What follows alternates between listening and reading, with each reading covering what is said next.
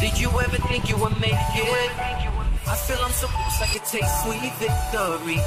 I know this life meant for me. Yeah, why would you bet on Goliath when we got Bet David? Valuetainment, giving value's contagious. This world of entrepreneurs, we get no value to haters. How they run, homie, look what I become. I'm the one. So, folks, we're learning different languages today from a very renowned heart surgeon who somehow decided to change. Can you imagine you're a heart surgeon, okay? That's what you're doing for a living, okay? And then all of a sudden, one day, you're inspired to want to be a comedian, okay? Because you watch a guy named Jon Stewart, which we talked about yesterday. Mm-hmm. He just recently chose to part ways with Apple over them not letting them do shows on China. AI in China. And so I can just visualize you as a heart surgeon. In the middle of a heart surgery, he's telling all the nurses jokes. And, this one we messed up. Oops. This one's gone. It's not going to work. You don't need this. You know what? It's just your heart. I want to be a comedian. So, heart surgeon, you would assume you're doing well for yourself. You're making money. You got respect. You've gone to school. Then you take the risk to go be a comedian. And you don't just become a regular comedian. A third of your country is listening to you. You got 40 million, give or take, weekly listeners to your show, and then you're being invited all over the place. And then recently, some of you may recognize him because of the podcast or the show that he did with Piers Morgan, which the angle he took was very different, satire, comedy. It almost confused Piers. It was so confusing that Piers had to get on a plane to go to L.A. at the comedy club to interview him. And it was a great encounter back and forth, gave a different perspective to everybody. But today, we have in the flesh, Bassem, Youssef. How are you, sir? Hello. From the other side. Can you hear it? I'm a little bit under the influence. Yeah. And the influence meaning that I'm still under heavy pain medication. How long did you've been traveling? 48 hours. So just in 5 days. 5 days. In 5 days. I took the plane from LA to Dubai for 48 hours. And then I went from Dubai to Boston for 36 hours for another shows in Arabic and English. Then went from Boston to Dubai again for another. Oh, my God. And then that was less than 24 hours. And then I took the flight from Dubai to Miami. I just landed yesterday. Oh, my God. Yeah. And then you're performing. And I'm performing tonight. Tonight and tomorrow. And after tomorrow. And after tomorrow. Yeah, Friday, Saturday, Sunday at the Miami Improv. So you're fired up, is what you're saying. I am so excited, but I cannot hide it. Yeah, it's very. I'm just kidding. So I got a question for you. I mean, seriously, like before we got a lot of things we're going to get into. I want your thoughts on a lot of different stories, and whether it's some current events, your background, politics. We'll talk Israel. We'll talk Palestine. We'll talk Egypt. We'll talk all that stuff. What was the turning point for you? Like, did people always know you were funny? Like when I talk to a comedian, I say, at what point did you know you were funny? Well, when I was 10 years old, my dad would tell me, hey, go out there and perform and make everybody laugh. And all my dad's friends, like Vinny, my dad's friends would watch me, and I'm like, oh, my God, this kid's so funny. Oh, when I was our life was so hard, and, it was all about, comedy was kind of lower the temperature for me where I could use it, and, with laughter and all this stuff. If you're a surgeon, you went to school 10 to 12 years to be a surgeon, right? So at what point did you know you were funny and you may want to consider a career in comedy? I never thought that I was funnier than usual. There was actually people in my school that were funnier. They're the one who were much cooler with the girls. I never had a girlfriend, so I was like an okay guy. You never had a girlfriend? I never had a girlfriend. With those eyes, you never had a girlfriend? Never, because I couldn't know how to speak to women. So when I finished my primary school, the elementary school, my parents took me into a much richer school, much more expensive school, and my parents were university professors and judges, so they were government employees. So they can kind of scrapped in order to push me to that. So that was the best school in town, which is great. But the problem is you end up with all of the rich kids. So you feel that you're less, you feel you're not like that. So people didn't mind me. They were not mean to me or anything. But I wasn't boyfriend material. I played sports very well, and I was a nerd. So I was like a typical nerd who like glasses and nobody wants to talk to him. But I wasn't cool. I was one of the cool kids with all of experiences and the money. And then when I finished the school, I went to the medical school. Now medical school there are government. So everybody from all over the country comes in. All of the people who go to the free schools, and these people they're like nerds, big time nerds. So I come in. I am from the rich school. Now I am I'm the soft kid from the kids' school. Yeah. You're now the elite. Yeah. So now I'm the elite, and then I always felt that I'm out of place. I never felt that I belonged to anybody. And whether or not you're funny or not, well, there's other doctors who are funny. People make fun in the operating room. But the fact that actually you do a show, that was not even there. So it just took me like 3-4 YouTube videos that I produced it, put it online, didn't think about it at all, and it just like blew up. Wait, but you have to know, like, before you've had glimpses of you make people laugh and get a reaction. No, like, you know how a girl knows she's beautiful. I don't know what it is to be a beautiful girl, but I would assume this girl at 16, 17, 18, 19, 20 years old, she's like, why are grown men checking me out? Why is it that they look at me the way they do? Or a man that all of a sudden you see how a woman looks at you, you're like, you can read a lot when you see someone's eyes, right? You never had a glimpse of people watching you and saying, this guy is super funny and likable? I had people think that I'm funny, and people think that I'm not. It's just like I was not out of the range. Like, I thought this guy was supposed to be a funny guy, Pat. I'm out of here. No. For me, what I mean by this is wild is when the camera's on and you're performing, like, you've been doing this your entire life. You know, you've been making people laugh and think, and satire. You've been doing that for a long time. Your show was on for what, 3 years? 3.5 years. 3.5 years, and it was the top show. Yeah. Everybody's watching it. Everybody, But it wasn't because of me. The whole idea that I just chose a different direction to make it funny, but also deep. So the people that the crazy jokes, I wouldn't write that. I wouldn't be writing that crazy jokes. It's about the direction and how to utilize these jokes and utilize the direction. So a lot of people come to me like, jokes, ha. I said, like, and I will tell them these jokes are not taking us anyway. You're just like, these are circular jokes. My style was, how can we use the jokes in order to advance what we want to say. So me, I was kind of like the older guy. And by that time, I was older. I was 37. All of the kids were like 24. So they were all about like the zingers and the punchline. And it's like, yes, we're going to use that, but in what context? So for me, it's more of like, I'm the manager. I'm telling them, like, we need to have the comedy. We need to have it, because there was other political satire show, but they all failed because they were all about like the cheap laughs, the quick laughs. For it was me, shticks versus storytelling. Yeah. For me, it was like all about like storytelling. It was like a beginning and a middle and an end of what that segment. What will it be like? How the people would leave feeling about that. So that was me. Interesting. But as a kind of like comedy, hilarious. I was not the best one. When you were on Piers, did you write what you were going to say, or you just kind of said it? You didn't know what you were going to say. No, I'm a nerd. I write everything. So when you went on Piers, you were prepared on what you were going to tell Piers. God. Okay, now this makes sense. Chart. Yeah, he had a chart. No. But the liner. I'm not talking about the chart. The whole thing about the Homelander. That's what I'm saying. About the narcissistic psychopath. All of that was planned. All of that was planned. Okay, now this makes sense. So you're a preparer, is what you would say. You're an over-preparation type of guy. Yeah, and the whole thing when I told him, like, so how does Israel think that will go on? It's like, well, in order to intimidate the people and make some sort of, well, you just compared Israel to ISIS. So all of these traps, it was prepared. Mm-hmm. And what year did you make this transition from the medical field to comedy?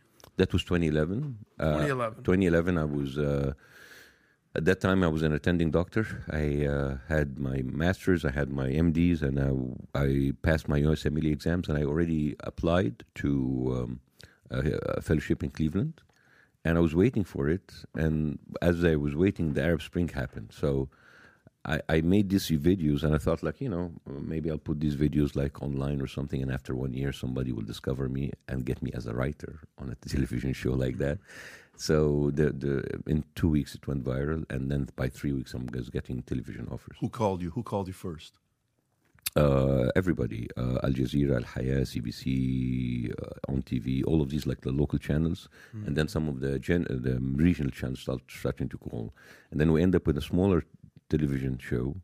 They didn't give us the biggest amount of money, but they gave us a little bit of freedom.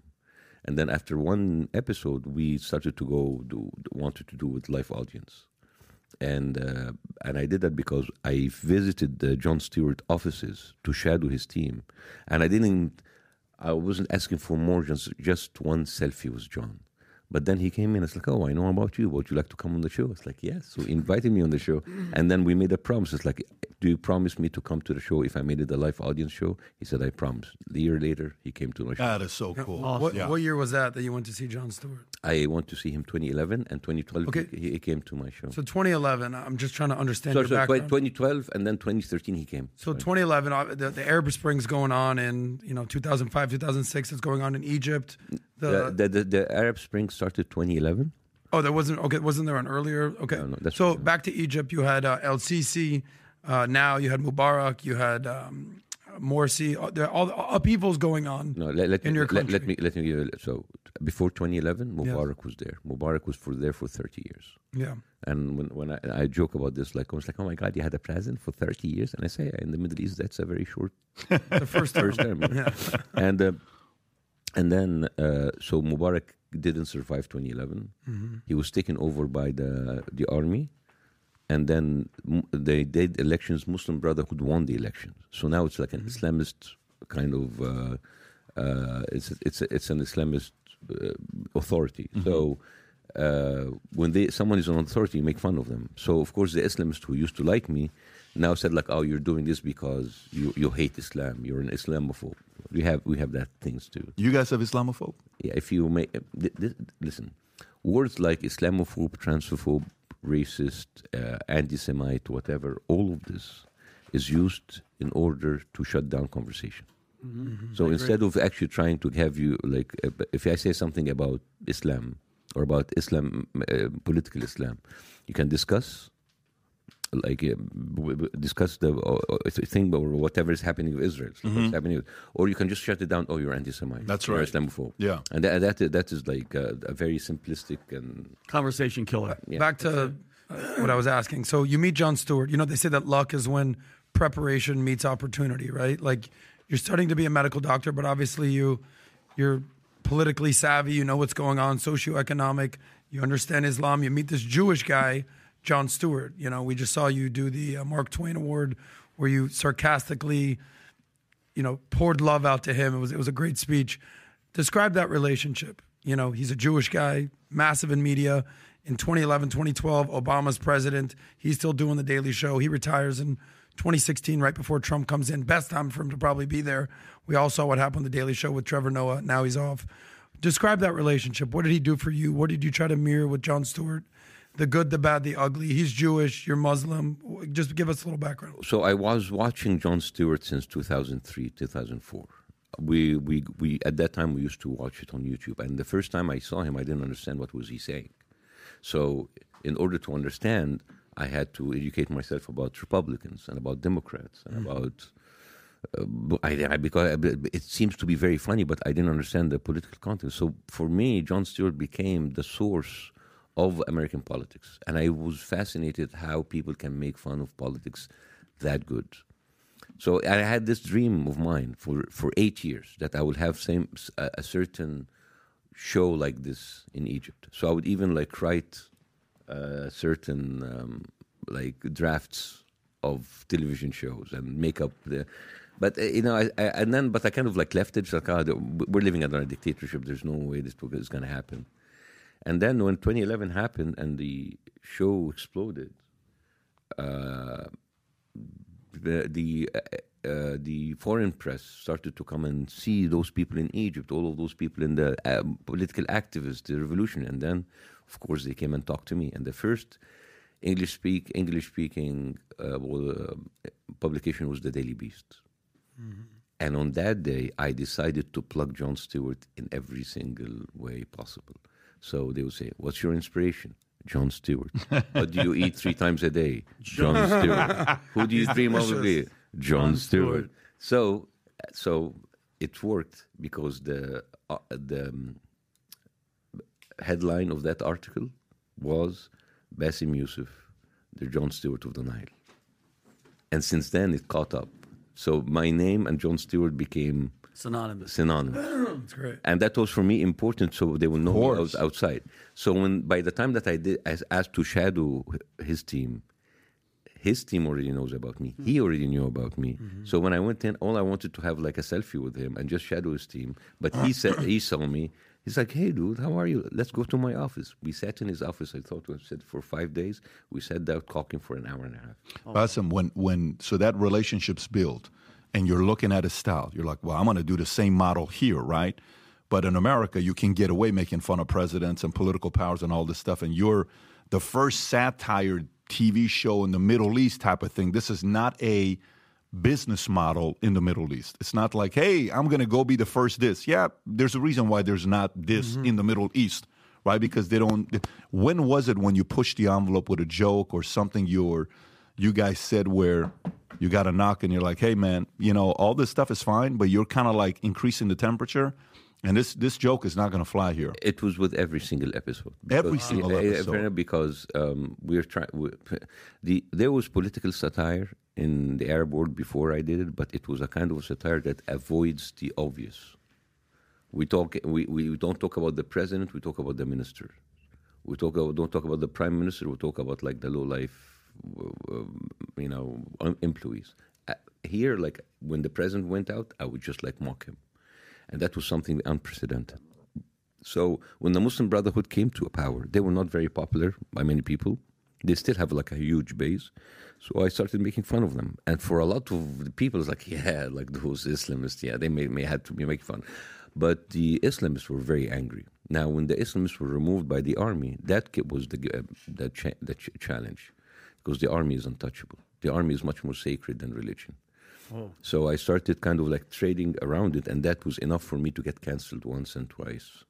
I got interrogated and arrested under a Muslim Brotherhood, and I got cancelled twice and had my signal jammed a couple of times under the army. And I was going to jail under the army, and then last minute I left in November 2014. Did anybody know you were leaving or no? What? Did people know you were leaving? No, well, they came up with a verdict. Fining me 150 million pounds, which was about $15 million at the time, for legal issues with my channels. Of course, they will choose other kind of. They're not going to say because of freedom of speech. So my lawyer said, like, you need to leave of the country right now. So the verdict was at 12 noon, 4 o'clock. I was out. This is November 11, 2014. Yeah. And when you left, you're leaving. How are you leaving? Like. Underground leaving, or you just went straight to the airport, booked the flight? But they didn't have time to put my name on the list. Wow. Yeah. Mm-hmm. So from that point, now, Bassem, like right now, are they like if you went back, would you be flagged? Would they be like, hey, he's back? I don't think so. I have an American passport now, and they're trying to be nice to me, and I don't care. Good. They sent a lot of people to kind of it's just with authoritarian regimes like this you don't know, because one day somebody from them said, hey, it's your country, you need to come back, and the next day I land in Jordan on the way to Paris, and I get detained to be delivered for the Egyptian, and you don't know who you're talking to. Like one day they tell you, oh, there's nothing wrong with Bassem, you can come any day, and the next day they send me hecklers in my shows in New York to spoil my show. This is when? 2014, 2015, 2016. How long did that last? It did that like 4 or 5 times. And then then the New Yorker wrote about that. It's actually, you can find it in the New Yorker, called The Heckling of the Jon Stewart of Egypt. I'm happy that they have a cartoon of me on the New Yorker.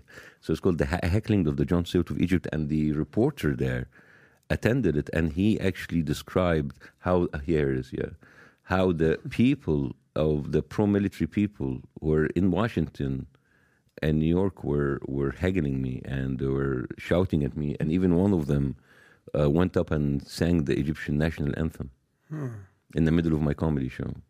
So it's crazy. Like one day you're fine. You're our son. He's Egyptian. You can come back to your country, and then the next day you do that. Wow. Who wants you to shut up? Who wants to keep you silent? You see what happens with Salman Rushdie. There's a fatwa on him. I'm not saying that's the case here, but clearly there's people that are like, shut your mouth. Who wants you to keep you silent the most? In any regime, you will have the doves and the hawks. There's always the people. No, everything is fine. It's like, no, they should die. In every single regime, there's always like that. So I think like the nicer people want me back, and kind of like the vicious ones want me dead. But the Egyptian regime under El-Sisi specifically. Yeah. Okay. But you'll find that in any regime, not just Sisi. If it was an Islamic regime, you'll find doves and vultures. Same. But it seems that the doves always try to get me back, and the vultures want to. But at the end of the day, the hawks or the vultures, as you call them, they're going to be the resounding voice in these regimes. Bassem, so Bassem, you come here, you're in the States, you're doing stand-up, you're doing your thing.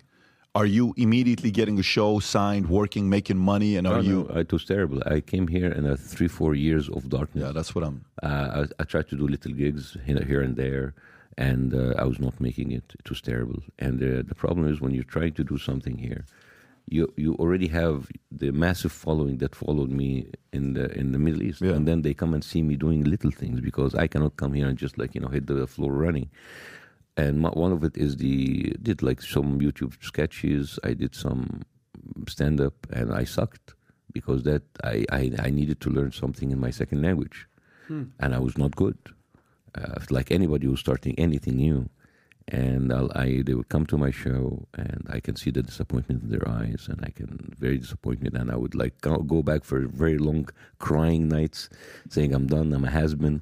And it took me some while. Are you married at the time? Like when you came here married? I'm married all through, yeah. Okay, got it. And while you're going through this, have you made already millions on top of millions of dollars that you've saved so you don't have to make money ever again? Like, because you're living in New York. It's very expensive to live in New York. No, I live in Los Angeles. Okay, at the time, you didn't come to New York. You went straight to L.A. No, I went to Dubai for a few months, stayed with people who helped me, and then I went to northern San Francisco, in Oakland. I stayed with people, and then I moved to a very small apartment in Los Angeles. You don't have money at this time. I do, but they were like dwindling. They were like because a lot of stuff that I couldn't get out of Egypt. So financially, I wasn't doing very well, and I was just like doing gigs, like speaking in universities or whatever. But I said I cannot go to university, speak, to say the same thing all over and over again. So I started to do my own act. So I started doing stand-up comedy, and the first 2 years, it was terrible. So the little money I had, I went to hire comedians so they can see me perform. I didn't hire them to write me jokes because I knew what kind of story I would tell. But I want them to kind of punch up my style. It's not also about the writing. Mm-hmm. It's about the cadence and the rhythm and the speed and the delivery, which is different from one language to the other. So I had to learn that in a language that's not mine. Huh. So you can say it's not like getting like an Arabic joke and you translate it into English. So I had to kind of rewire my brain, and it was terrible as I said in the beginning. And only 2 years ago it became better. And my English stand-up comedy has actually been touring and filling like theaters and comedy clubs. So it's been going well. And so when the Piers Morgan came, it seems that it came in the right time, because if the Piers Morgan thing came like two years ago, I wouldn't have been ready. People who come and see, they will see like a bad show. But now they come to see someone, oh, he's actually like a good comedian, whether in English and in Arabic. So I think it's the timing was perfect. And there's not that many people, Bassem, that can do like both language stand-up comedy. So you're doing an hour. Yeah, the Arabic show is a little bit longer, an hour and a half. The English show is an hour. Yeah. And we've been doing now very new experiences. So just the improv in Irvine, I did a whole weekend in Arabic. And that's the first time ever like that's cool. A franchise comedy club will actually host something that's not in English. Here in Miami, I'm doing two Arabics and 3 English in the same weekend. That's awesome. So the fact that you bring in another language to the comedy club, not just that, you're bringing other audiences to come see English and Arabic. What they love about the other comedy clubs, they say you bring people that we never see. Because Arabs is not part of their culture to come and stand-up comedy show. They go out to eat, the movies, cinemas, malls. To come in and get seated and listen to comedy, someone speaking to them like that. Yeah. That's very new. And I'm pretty sure, because we're Middle Eastern, I can only imagine, because that rarely happens, an Arabic guy coming to do stand-up comedy. Imagine the audience, but imagine the response of people like, hey, where are all these damn brown people coming from? Yeah. People must be shocked. Like, who the hell are all these? But there's an element to that happened in golf, right? Tiger started playing golf. Exactly. Everybody's like, hey, I'm interested. I thought it was only a white man's sport. Exactly. No, I want to play the game. Yep. And you bring, some of that happens a little. Like when I went to Maz's show, Maz had a bunch of, Persians, even Tehran. Tehran is an interesting character, right? The black Persian guy getting up there and funny as hell. Yeah. First time I saw Tehran perform was, probably over a decade ago. And he says, let me guess, you look like an Iranian finance guy that drives a 750 BMW. I'm sitting next to Jen. I'm like, oh shit, I came with the BMW today, 750. Bingo. Yeah, so it's great to see that. It's great to see what's happening now. The fact that the timing of it, of when it took off, where you actually are able to also deliver on the performance side. Let's talk about actually, me and Maz and Tahran are going together to Dubai May 24th. Oh, fantastic! A big double bill. Fantastic. And Dubai is the one of the few countries in the Middle East where you can just say what you want to say without the fear of getting your head chopped off. No, you can. You have Dubai, you have Bahrain, you have Kuwait, you have the Gulf states, Lebanon. You have Lebanon too. Lebanon, Jordan. I played on all of these, but not Egypt. Not me. It's actually like Russell Peters was just in Egypt. So was he? Are there any Middle Eastern countries you just would not feel safe going, or just completely uncomfortable going there telling jokes? What countries? For now, for me, Egypt. Straight up. Like, would you go to Afghanistan? Would you go to Iraq? Would you go to Syria? Afghanistan, no. Syria, no. Iraq, no. Would you ever perform in Israel? No. You would not? No. Why? They would accept you. I don't accept them. You don't accept Israel, the state of Israel? No, I don't accept them taking care of me getting in. That's no problem. The problem is when you go in Israel, it's not about going in Israel or not. It's the fact that they really show you a terrible time. You go in the security, they treat you like shit. Really? Yeah, I mean, I've been invited by Palestinians a lot to go to there. And so, I would go to you, but, I don't want to deal with the border control of Israel. It's just because they humiliate you. And that's because you're Arab, or that's because I'm Arab. But they have 20% of their population is Arab. They're not leaving. Yeah, but they're treating them like shit. Not according to them. I've seen them. I've met them. I met them too. I mean, they don't have. You talking about the 20% of Palestinians? I'm talking about the 20% of Israelis are Muslims, are Arabs. Yeah. If given a choice to move to any other Middle Eastern country, given the state of circumstances of the Middle East, they would choose 100 times out of 100 to stay in the democracy of Israel. Why don't they leave? Have you talked to them about their healthcare and their schools? Because they're about 25 Arab cities that they don't have hospitals or schools. They have to take in Gaza and the West Bank. No, I'm talking about inside Israel. I'm talking about Arabs with Israeli passports, fully fledged Israeli citizens. They don't have a single cinema. They don't have a single hospital. They don't have a single school in their cities, and they have to go to the Jewish states in order to go there. There are many, many, many, many daily microaggressions against the Arabs who live in Israel having the Israeli passport. Mm-hmm. Even within the Israeli community, you have slurs like Arabi Malukhlakh, which actually that's their N-word. Mm-hmm. I can go on and on and on. But slurs are going to be everywhere. In America, where we're all equal, there's slurs. Yeah. Every day I get called a dirty Jew. You think I'm crying? No. But every day here, if you find someone's like nigger, that would be not. Basically 200 years of America. Exactly. But when you have one part of them who's much more stronger, and actually control the other one, and all they do is slurs, because the Arabs cannot do slurs against the Jews. So why don't they leave? Well, some of them actually, because it is between a rock and a hard place. Mm-hmm. Yeah, the whole idea about Arabs living a wonderful life, they're living good life compared to other Arabic countries, which is a really low bar. And the fact Correct. that like can use like a low bar to sell, like, at least they're happy now. It's like I'm living here because I don't know where else to go. I appreciate you saying that because the bar in many Middle Eastern countries is very low. I'm not coming here to defend any countries. I know you're not. I'm asking what countries you would go on tour. I'm just saying that the security and the equality that Israel wants you to think that they have it between all of their Arabs, it is not true.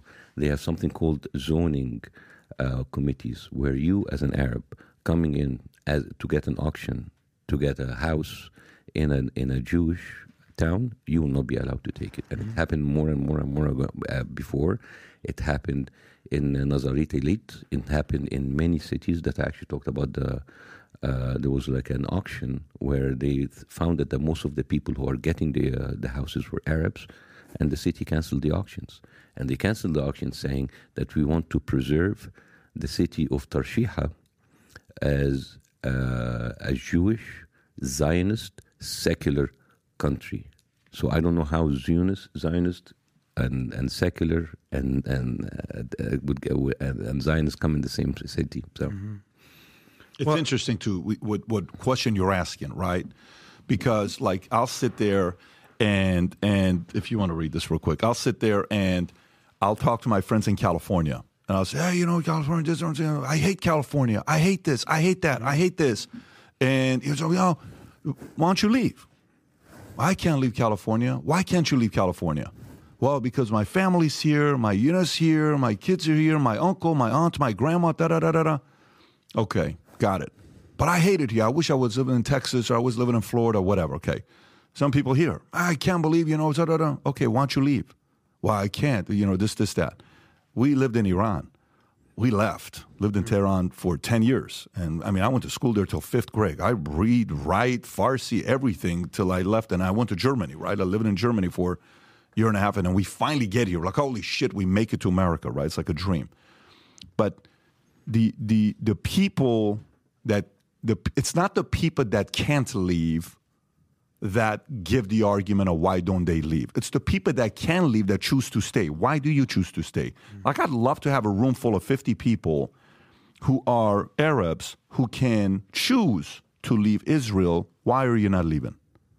Make sense? Just to kind of get an idea. What would you say? Why are you not leaving, right? If you have the ability to leave, you can go to a different place. Why don't you choose? Why do 2 million people in Gaza being bombed every single day for 100 days? Why don't they leave? Because that's their land. Right? So you can be living in a very shitty situation, but you will not leave because you know that you're not going to get back again. There's those people living in Gaza, 2.2 million people. They're living under subhuman conditions. They could leave. As a matter of fact, everybody pushing them to leave through Sinai and said, oh no, we will not leave because this is our land. Sometimes you get connected to the land and it doesn't matter how bad. So to answer your question, why don't you leave? Because that's their land. Yeah, I'm talking about the Arabs in Israel. But because they consider it still their land. Yeah, but there's so many different ways we can have this conversation. But everything for me comes down to socioeconomics, okay? To me, I'm always wondering, why is the Palestinian plight at the forefront of the news?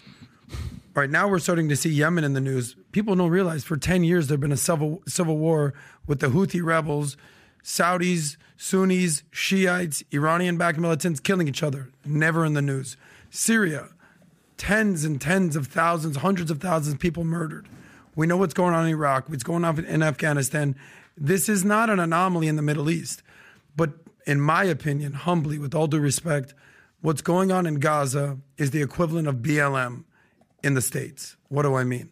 So, black on black crime. Every single weekend in Baltimore, in D.C., in Chicago, you name the city, there's black on black crime. Let one cop kill a black guy, George Floyd, national, international news. In the Middle East, Yemen, Syria, Lebanon, you name it, Iraq, every day, Muslims are killing other Muslims. A lot of it is Islamists, fundamentalists. There's no marches, there's no protests, but Israel defends itself after October 7th, and I've seen you condemn Hamas for October 7th, but you've also sympathized with the Palestinians, as you should. But all of a sudden, that's the biggest story in the news. Why the distinguishment? Why can't Muslims say... There's a difference between comparing conflicts, civil war, and then allowing another country to bomb you from the sky every single day for 100 days. You cannot compare the both. And actually, your tone of voice, when you say, oh, there is like black and black, Arabs killing each other, in your undertone is saying, yeah, they don't deserve to live, so let's Israel kill them. 0%. This is exactly what you're saying. No, this is what you're saying. That's not what I said. No, this is what I'm saying. I asked a question, you're reading into my tone. You have absolutely no sympathy for the Palestinian killing because that's not true at all. Don't put words in my mouth. No, seriously. I 100% have sympathy. Your entrance into this conversation is extremely racist because you say, well, Arabs have been killing each other. First of all, the Arabs have been killing each other. These are called either proxy wars or civil wars.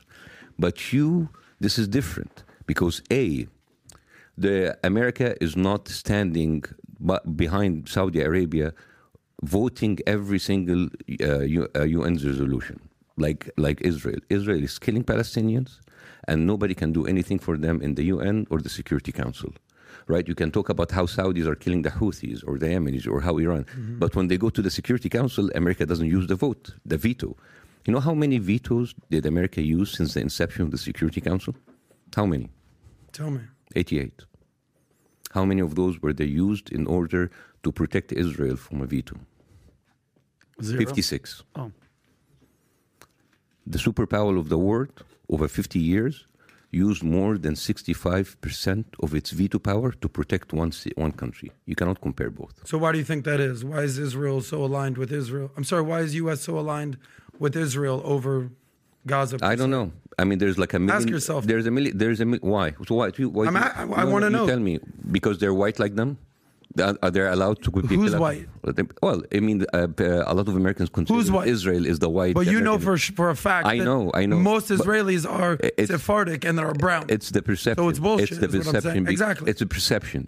So this is how Israel promotes itself. We are a secular. We are a democratic country. I have never seen a secular or democratic country that would actually give contraception shots to its own citizens, to their Ethiopian Jews, and make them not to reproduce. And until 2013, they have confessed doing that. They have been doing this for 10 years. That is not a democratic country. I have never heard a secular country, a democratic country, that would kidnap little kids from Yemeni Jews in 1950 and then take them away and then tell their parents that they die. And they did that in order to instill Semitic DNA in their population. That's why DNA testing is not allowed in Israel. So are you pro-Islam? Are you anti-Israel or both? I'm not pro anything. I'm pro-humanity, man. So am I. It doesn't matter my religion is. I don't care, actually. And I can give you 100 things I can tell you about Islamic countries that they do wrong. But what happens is right now is that the people who are bombing people only every single day, they are not Yemenis, they're not Houthis, they're not Saudis. They're Israelis. For 100 days, they have dropped almost 3 nuclear weapons on an open-air prison, and all because of Hamas. Dude, if ISIS was already there, you have no excuse to kill 30,000 people. You can't say words like nuclear weapons when it's not true, Bassem, and you know that. The equivalent of 3. No, I can't. So now they're dropping nuclear weapons? That's what you're trying to sell me on this one now? I said like they're dropping the equivalent of 3 nuclear weapons. So how many people have died in Gaza? 30,000 people. Okay, according to Hamas. Obviously, UN gets their number from Hamas. So but do you have a number that you trust? No, I don't have any number that I trust, but I'll take your word for it. I don't think that sounds... So how many people... Hundreds of thousands of Muslims have died in the Middle East. How many people in Israel died in October 7th? According to the numbers, 1,200. But according to who? But the numbers are still being counted. According to whom? According to the IDF. Oh, but I don't trust the IDF. Whether you do or you don't, those are the numbers that we're working with. Well, I'm giving you 30,000 people died, and you said you don't trust them. So who do we trust? That's not what I said. I said according to Hamas. Yeah, but so whether I believe the numbers... When you say according to Hamas, it's like it's the undertone that you don't believe the numbers. With all due respect, you're missing my point. 30,000, other than the Hamas fighters, because I will stand to kill these people. I hope 0 civilians die. But we know what happens. But they die. Of course. Every day. But let's go back to my initial question. Let me ask this question and then you can stick to my... How do you think how many... But what about the 100... 0. Should stop? 0. But they're killing it. Okay, but that's not my point, Bassem. My point is this. How many kids lost their limbs? Can I ask the question? And then you can have the full response. Why is this issue at the forefront of the news when hundreds of thousands, since 9/11, 5 million plus people in the Middle East have died. 5 million. 5 million versus 30,000. Where are the marches? Where are the protests? You haven't been around. No. You just haven't been around. No, but I also read the newspapers. I see what's going on. Because there has been marches against what happened in Yemen. There have been massive marches against what happened in Iraq. If you ask the average person, they couldn't tell you that there's a war in Yemen. There is a difference. But if you ask the average American, they know what is exactly going on in Israel. Here's the thing. These mental gymnastics where you want to divert people to other conflicts, these conflicts are proxy wars. These conflicts are civil war. Terrible, horrible. Civil war. There's been civil war happening in all kind of Asian and African country.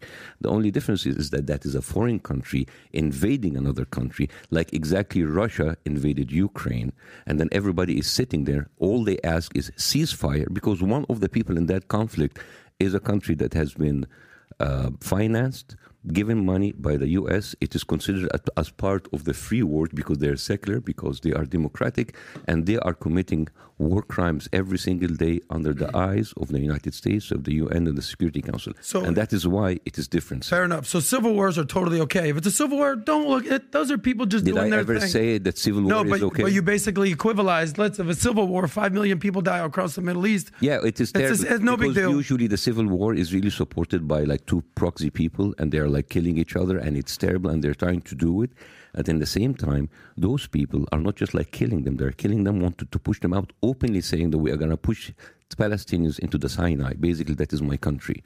All right? The only people shouting for the river to the sea are the Gazans. Well, Palestine will be free. What does a free Palestine look like? You know what's the difference between regular people in the street shouting from the river and the sea? Mm-hmm. These are regular people that are carrying flags in the street. You know what's happened on the other side? You have government official like Bitzail, like the Minister of Finance. You have Ben Ghafir, who is the Minister of National Security. Both of them, by the way, were arrested many times for acts of terrorism against their own country. These are Israeli prime ministers? These the ministers. Not the prime ministers, ministers of certain. Yeah. So do you mean to tell me that Yahya Sinwar, who's the head of Hamas, or Mahmoud Abbas, who's the head of the PLO, they're not politically saying from the river to the sea? So if we're going to use that equivalence... You didn't even finish. Go ahead. So first of all, you are comparing a militant group, a terrorist group, with a secular democratic country. This secular democratic country that I'm telling you about, they have ministers coming up with a map of Greater Israel behind of them, and they openly talk about them, which is, by the way, if you don't know, the Greater Israel map is from the river to the Euphrates, including part of Saudi Arabia, Jordan, Lebanon, and Syria, and of course Palestine. So that is the official talk of the official ministers. So you want to kind of ignore this, and you go after random people in the streets with flags saying from the river to the sea. Don't you see the comparisons a little bit? Well, it's not just random people. It is Hamas, who is the governing body of Gaza. Hamas? But the point of a democracy, what do you mean? Hamas, at the end of the day, they're a militant group. They're a militant group. They're ISIS. You don't take them seriously. Militant group. Don't take them seriously. They're the leaders of Gaza, Bassem. They were elected in 2006, and as your joke said, a 30-year... 2006, when nobody actually was alive by then. Like now, like people there, how many people were alive? 50% of Gaza was not alive in 2006. So if you did an election right now, they're not going to be the rulers of Gaza. Yeah, but you didn't do an election. That's the point. Why is that? Because basically they kicked out Fatah and the PLO, and they're running the West Bank. And Israel didn't put them under blockade and kick the shit out of them. There is an argument to be made there. You think that I'm saying that Israel is completely innessent? Do you think I would say that the U.S. is completely innocent? No, I don't think you said that. We had a debacle in Iraq. We had a debacle in Afghanistan. There's no perfect country. There's no innocent country. Listen, this is what you do. And when I say what you do is what America and Israel and all of that's like let's kill them all. No. You've already put words in my mouth. You've called me racist. You're saying that I want to kill everybody. I've said none of those words. You kill people and then you ask questions later. You kill people, you ask questions later. Isn't that what Hamas does? America did. Hamas is a terrorist group. You are comparing Hamas. Every time you compare Hamas, I'm bringing you Israel and America, which are supposedly democratic countries. Hamas and ISIS and whatever, these people are not like good examples, right? I agree. Good example. So when you tell me Hamas, all right, fine, Hamas, horrible people. Let's talk about the leaders of the free world. America, they kill first, they ask questions later. And the result, Afghanistan and Iraq. Israel, Disasters. They killed. I'm not going to argue with on that one. Disaster. Israel kill later, and then the result, what's happening in Gaza and what's been happening to Gaza. There's no justification for Israel to kill 30,000 people right now. And all the thing about October 7th, many of them, can you tell me where are the decapitated babies? What are their names? Can you give me the names? You want me to go over every dead, decapitated Israeli baby's name? I think that story was refuted, wasn't it? It was refuted many times. It wasn't real. And it was the biggest story. What's your point? That Hamas didn't kill babies? That didn't kill women? When I say if you have There's hundreds of people kidnapped by Hamas. What's your point? No. They're kidnapped, yes. You're saying that 1,200 people weren't murdered? If a terrorist group would decapitate people, if terrorist group would burn people, you know what terrorist groups does? They terrorize. They will show them off. Like ISIS, they were burning people in cages. All right? We will not find about the atrocities of rape or about decapitating from other sources because the terrorist group, by design, terrorizes. They will go in with their GoPro. They will show you the babies that they decapitated. They will not gonna hide it. It's like, oh my, we didn't do it because terrorist groups does that, right? Remember ISIS when they were burning people in cages? Yeah. They like to promote their terror because the terrorist group wanted to terrorize the public. We have not seen anything of that. That's one of the most naive comments I've ever heard. We've seen videos, countless videos, of them gang raping women and then blowing their head off while they chop off one of their breasts. We've seen these videos. No, you haven't seen it. Well, are you fucking crazy? Of course we've seen these videos. Seen it. We've seen dead bodies littered all over kibbutzes. You have read about it. Okay. And I can go watch the videos. You're choosing. This is selective ignorance. This is selective ignorance. That's like me saying, of course Israel's not bombing indiscriminately. No, they have. And I'm at least willing to own that. And I'm not Israeli, I'm American. By the way, I'm not defending Hamas. They did but you are equivalent. But what I'm saying is all of these like decapitating babies, that is wrong. That never happened. Okay, it was only a few. A few? How many? Dude, I'm not there on the ground. So what's your argument? We have pictures let's be clear here. What's your argument? That they didn't decapitate one baby's head? No. So what are you saying? I said that what Hamas did was terrible, but it was inflated by things to make it emotional, to think that it's okay to kill all of those people. It was inflated. So it wasn't 1,200? Well, how much was it? I don't know. Okay. So Israelis' numbers are inflated, 1,200, but the 30,000 from Hamas is not inflated? You're talking out of both sides of your mouth. As a matter of fact, according to Israeli survivors, they said that many of these casualties happened because Israeli troops came in and indiscriminately killed everybody, including the hostages. That's the first time I've heard that story. I've been first time because you are not covering, because you have not listening to the survivors from the Israelis. Every morning I read credible sources, Wall Street Journal, Fox News, Bloomberg. Okay, so what are you reading? Hamas.com? Like, where are you getting your sources? Haaretz.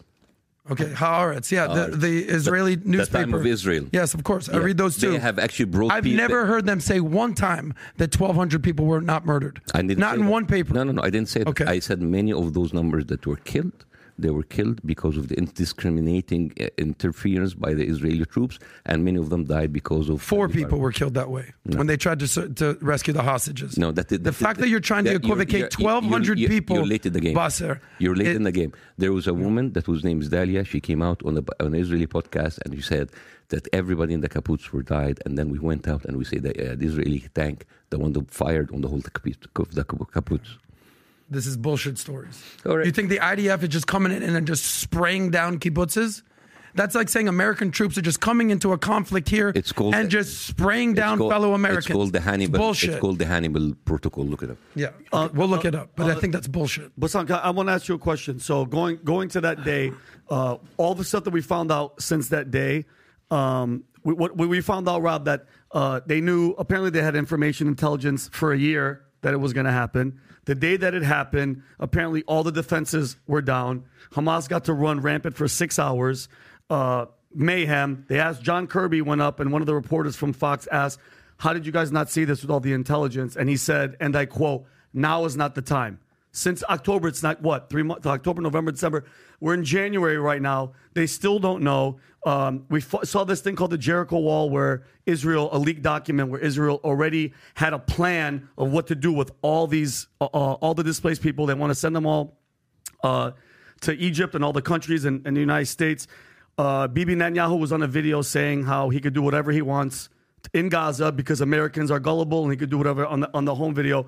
Bassem, what do you have an opinion on the knowledge, the pre-knowledge of this was going to happen, and the fact that they got to wait, they got to do whatever they want for 6 hours with one of the sickest military, sickest intelligence? Do you think like they knew, they let it happen? How do you feel about? I'm no military expert at all, but like watching this, the fact that they've been doing this for 6 hours, and this is the most guarded border ever. Mm-hmm. I mean, you can't even have a dog pass by without being shot. And these walls has been tried and tested, and the fact that they get in and they continue, like the wall by itself is 7 meters up, 7 meters down the ground. It's one of the most fortified borders ever. And then you go in, the Apaches didn't even appear until after 6 hours. That doesn't make sense. And you understand like how Israel and Gaza and all of these are like very small. Mm-hmm. These are like very small. This is like a plane can be there in 2 minutes. Mm-hmm. So I don't know. I mean, these are the questions that I don't want to go into conspiracy theories, but these are the questions that the Israeli community has been asking. This kind of failure. A lot of people inside, again, conspiracy theories. I don't want to adopt any of them. It's because of Bibi was having under a lot of pressure from his Supreme Court, so he wanted something to kind of like divert it. And when people want to divert something, like they make a conflict. Mm-hmm. But it kind of like it got out of hand. Mm-hmm. And the fact you can go in lily-willy with very primitive weapons and go inside of Israel and come up. I mean, just a year ago, there were 50 Palestinians that were killed by snipers just because they came in closer to the border. And they were like holding flags. Mm-hmm. So the fact that they go in and you see like all of these military bases empty for the taking and coming back with cars and with people and with hostages. I mean, if I'm an Israeli citizen, I would be pissed. Of course, I want to answer. I would like to have some answers. So I don't know. But Bassem, let's go to the last thing because for me, I'm curious with solutions. Right?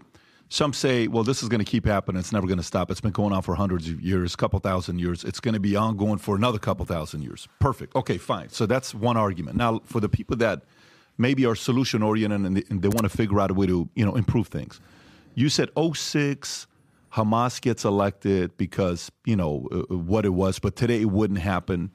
Today, if they do have an election, who controls the election? Because you were a little bit not elusive. You were not clear about why they're not having fair elections today. Who controls the elections? I wish Hamas is not in charge of.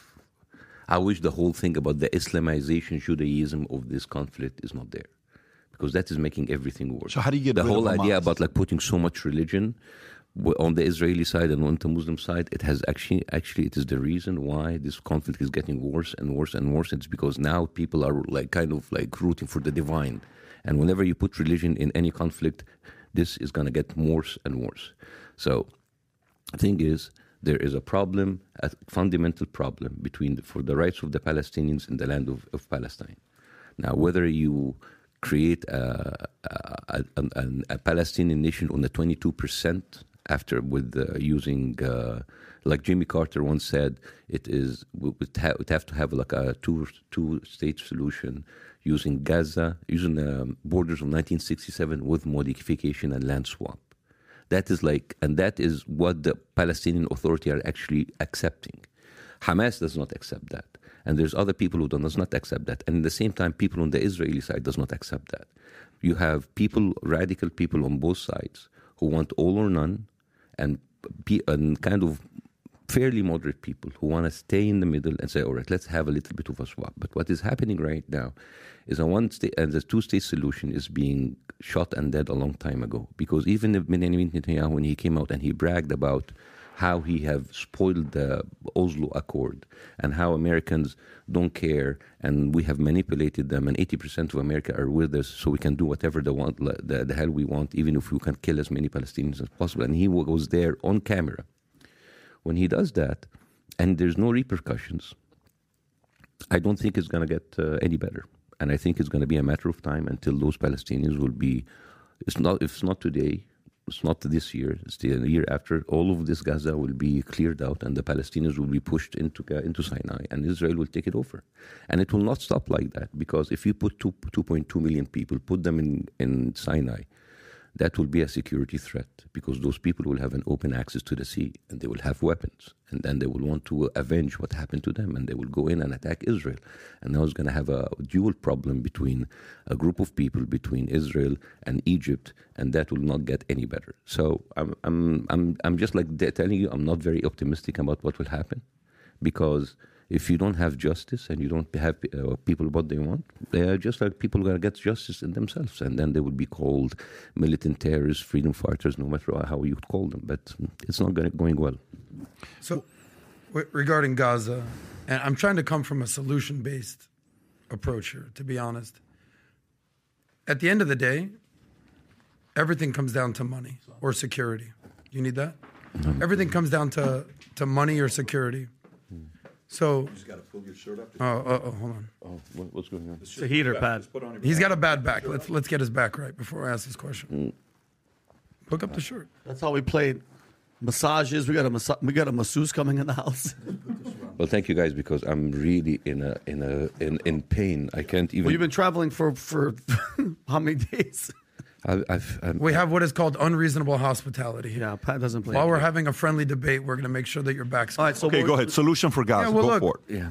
Israel wants security, and Gaza, many countries in the Middle East need and want prosperity. Okay? Israel's whole thing, their whole contention is, listen, we just can't have another October 7th, period. And we're going to do everything to protect our citizens.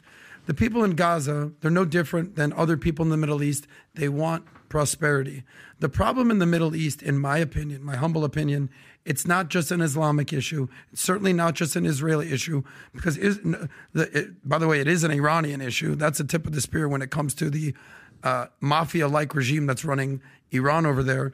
But it's socioeconomic. People need economic improvements. People need political certainty. And when you combine that with Islamic fundamentalism, you sprinkle in a little jihad, throw in a little anti-Zionism and rhetoric, you'll get what's going on in Gaza. But look at the countries that are thriving in the Middle East, and look at the countries that are basically the Gazas of the Middle East. Unemployment rates. People need jobs, okay? If kids don't have jobs, if youth unemployment is skyrocketing, what are these young people supposed to do? The highest unemployment rate in the Middle East, Jordan, 23%. Palestinians right next to them and also at 23%. Then you have Sudan, Libya, Tunisia, Lebanon, Iraq, Yemen, Afghanistan, Iran, Morocco, Syria, Turkey, Egypt, all above 10% unemployment, with the exception of your country of Egypt, 7%. Every single one of those countries, political upheaval, especially what's going on in Iraq, Afghanistan, Palestine. But did you notice that all the good countries, high unemployment rate, low unemployment rates? Qatar, 0.3%, one of the richest countries on earth. They just had the World Cup there. Richest country in the Middle East. Bahrain, 1.9%. Israel, 3.3%. UAE, 3.4%. By the way, the UK's unemployment rate is 3.5%. So UAE is better than the UK. Kuwait, 3.7%. Same as the US. When people don't have jobs and they don't have purpose and they don't have meaning and they can't work and they can't basically have political economic sustenance for their family, they're going to resort to violence. That's why every single one of those countries that is 10% unemployment, those countries are, as Trump says, shithole countries. But all the nice countries, Qatar, UAE, they're all thriving. So it's not an Islamic problem, it's an economic problem. Now, if you want to talk GDP, just for my last point, the countries with the lowest GDP per persons, those countries are disasters. Afghanistan. You know what the average person in Afghanistan makes a year? $350 a year. Afghanistan. Syria, $420. Yemen, $650. Sudan, $1,100. Morocco, $3,400. Palestinians, above any of those guys, $3,700 a year. Lebanon, $4,000. Egypt, $4,200. Conversely, every single rich country has zero problems. Qatar, GDP, $87,000. Better than the United States. Better than the United States. Israel, 55,000. UAE, 54,000. Kuwait, 40,000. I can go on and on and on here. The bottom line is this, what I've seen in the Middle East, it comes down to socioeconomics. Then you sprinkle in a little Islamism in there. Why is every rich country in the Middle East have no problems? But all the poor countries are suicide bombings, terrorists. Gaza had the opportunity to invest billions of dollars into infrastructure. In what? Into infrastructure, How? but they built tunnels and bombs. But my question is, No. You're wrong.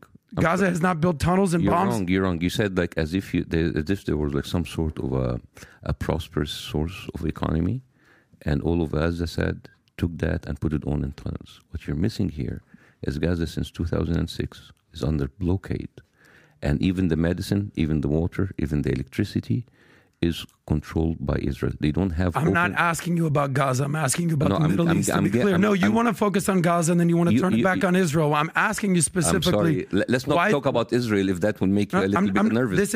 We can talk about Israel for the next 2 hours. Other countries in the Arab world, so we can prove that Arabs could be bombed at any time because we're fucking poor. No, that's not what I'm saying. That's exactly what you're saying. No, like they're just like poor people killing each other, and we're just like there watching them. No, I'm sorry, dude. I like you, but seriously, your undertone is fucking racist from the beginning until the end. You are looking at those people as lesser people who have made bad choices, and because they are poor, they are okay to be fucking bombed by Israel. Okay, this is the third time you've used the racist word. I've never said that once about you. Your undertone is very, very, very offensive.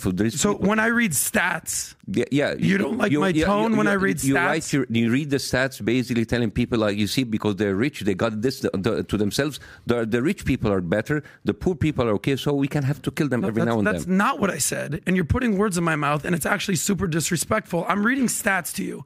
I'm saying, how can we uplift the poor countries in the Middle East? How can we turn... Remove the blockade. That's number one. No. I said the Middle East, funny guy. Remove the blockade. I said the Middle East. You're talking about Gaza. I'm naming all these countries that are thriving. Qatar, Bahrain, UAE, Israel, Silicon Valley of the Middle East. What can be done with the countries that are quote-unquote shitholes? Okay, give me a country like a shithole. Give me an example. I'm looking at the unemployment rates in all these countries. Give me one country. Afghanistan, okay. Syria, Afghanistan. Lebanon. Why Afghanistan became a shithole country? Because they endorsed the Taliban. They did. They did. Yes. Isn't that a little bit of a reductive way to tell history? Because at the beginning, there was no Taliban, and then the Soviet Union came in, and then America came in, supported the Taliban, make them bigger than they were, and then at the end of the day, they support. If you remember Rambo 3 was supporting the Taliban, so Taliban was really cool, and even they were even hailed by right-wing Christians as freedom fighters, anti-communists. And then what happened? America, some people like the Richard Wilson Wall wanted him to come in to put some schools. That no. We spend all of this money of tanks on weapons. We don't need to put them schools. What happened? Taliban flourished, all because of America interfered, made it shitty, left everything. Taliban flourished, and then America went in again, spent $2 billion, making it even, 2 terrorism laws made it even worse. So when you tell me like a country is not surviving, it's not because there are bad people there. No. You have to come into the root cause. Every single country that you said, I can bring you the root cause of how America and the West has fucked this country to become Go to Syria, go to Lebanon, go to there. Yeah. Bashar al-Assad, killing his own people, gassing his own people. Tell me whether that's Americans' fault. Who's he supported? Who was he supported by? That's the whole problem in the Middle East. Okay. You have Sunni, you have Shiite, you've got Houthi rebels, you got every single country in the Middle East. It's a quagmire wrapped in a riddle, and then surrounded by Islamic terrorists. Every single Middle East. Figure it out. Bashar Hussein is not. You cannot really put Bashar Hussein as a Islamic terrorist thing, because he's fighting ISIS, which we're funding ISIS to fight against Bashar al-Assad. Who's funding ISIS? You tell me. Qatar, who's actually funded by the United States. All right. So you don't understand. You see, this is how complicated. I do understand how complicated it is. People in the Middle East are either supported by Russia or supported by America, and they're fighting each other. So at the end of the day, you have people who have come to power because they have been supported by one of the superpower, and they're fighting against each other. Yeah. You have the Hamiditi and you have the army in Sudan. Each one of them is supported by external powers. So it's not about like the Islamization of them. It's not about the economy is bad because at the end of the day, these are warlords who are fighting against each other. But to reduce that, why can't they just like make some money while you completely ignore the power of the international powers that are involved into that. Like, for example, the country like Mali. Mali is like very, very restless. And the reason Mali is restless, that Paris is there and it's putting up like some sort of a puppet president, so Paris can continue taking its share of gold and put it into its coffers. So it's much more complicated than just selling Islamization or not Islamization. All of these power of play, you just gave me a Taliban and I give you the reason why America did that. Saddam Hussein, right? Saddam Hussein, he was the baby of the United States administration. And then he went in and he invaded Kuwait. Who gave him the money? Who gave him that kind of power? All right, it has been going on forever. The superpower are using the smaller countries, and they are controlling their own leaders in order to go fight each other. Because at the end of the day, it works for them. No, I'm in full agreement with you that that's a mystery wrapped in a riddle, wrapped in a quagmire. What's going on in the Middle East, and I'm in full agreement with you that there are proxy wars all over the Middle East, no doubt. But the tip of the spear that's funding all the chaos. Pat has said that this is the year of chaos. The tip of the spear with the chaos is Iran. And who's funding Iran?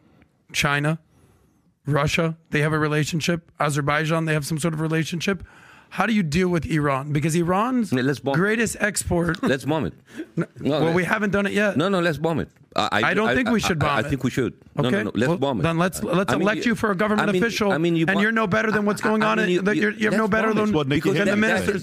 So you're the Nikki Haley camp. Let's go for it. That's the answer. Bomb Afghanistan, bomb Iraq, bomb Palestine, bomb Iran, and let's see what happens. I speak sarcasm better than the next guy. I trust you. I know you're being sarcastic. But what do you do about a regime that is funding Houthis, Hamas, Hezbollah? They are the ones who are sowing discord. What do you do about Iran? I remember like Colin Powell in the Security Council, like, let's bomb Iraq. And then they bombed Iraq. How is bombing Iraq done to this country? It was a fucking disaster. Oh, yeah, really? But it will not be a fucking disaster to bomb Iran, right?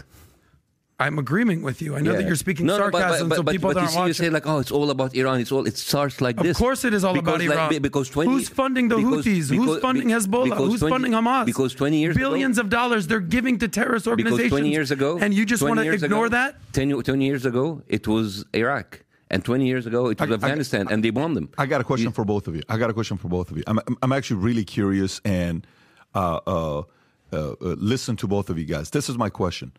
Okay. The part that both of you guys agree that we had a guy on the only guy, one of the guys I've had on a couple times, his name is John Perkins. He wrote a book called The Economic Hitman. I don't know if you've read the book. You know who he is. Okay. And one of the things he talked about the model on what it was, they go to president, and that's what he did, by the way. This was his job, okay? Mm-hmm. He goes to a country that has a natural resource or location, oil, it's close to something that they can have some kind of control. And they go to him and they say, here's what we're going to be doing. We're going to come here and we're going to bring billions of dollars of infrastructure to your country. However, here's what you're going to give us. Mm-hmm. Okay? And then the presidents who said no, he says, couple of them they killed. Oh, shit. That was his job. Okay? Mm-hmm. And he doesn't say he killed them, but he says, if you said no, when I went back and I had to report back to the people that I work for that you're saying no to, guess what? Bad things are going to happen to you and your family. Wow. And it happened. Mm-hmm.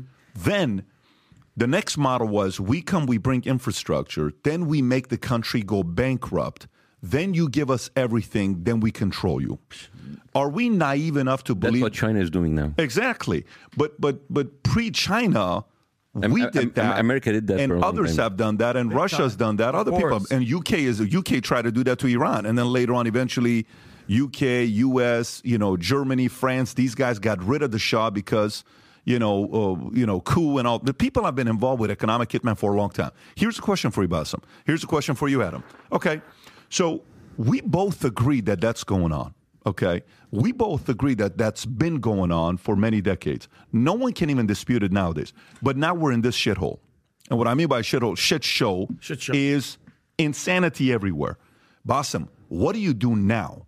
Is it more from the standpoint where a part of you was almost not optimistic? You're like, Pat, I think this thing's going to go and nothing's going to happen. It's going to continue all this other stuff, right? What do we do now? We were told during 2015, 2016, when it was a debate between Hillary Clinton and Trump. Yeah. Mm-hmm. And what were we told? If Trump becomes the president, war is going to happen. This is what's going to happen. So everybody, we're all like, oh, shit, it's going to be pretty bad. This guy's going to have do you really want this guy to have the finger on the button? Okay. He goes in. ISIS disappears. There's no war. It's quiet, low-key. Everything's good. Boom, boom, boom. And then, and then boom. Biden gets elected. He's going to be peace. He's going to bring everybody together. He's going to bring this. He's going to... Then he comes in, and next thing you know, Afghanistan happens within months. $83 billion of equipment being left, and you got Ukraine, Russia, and then you got this. And then there's a bunch of guys, economists, that are talking about, this is China's year to try to invade Taiwan because Taiwan's got an election coming up. It's a shit show, basically, is what you're saying. Yeah, but the point is, like, there's so many contradictions in politics as well. At a point like this, Bassem, where mainstream media is not going to tell us the real story because they're maybe not even getting the real story themselves on what's happening behind closed doors. What do you do today? There is one of the most advanced military armies in the region, in the world, supported by the West, supported by America, have voting, like, they're diverting their vote all over, and they're killing people for all that time, and nobody is doing anything for Who Israel. are you talking about? I'm talking about Israel. Okay. All right? So the killing has to stop. And I'm not talking about Gaza. I'm talking about what they do in the West Bank.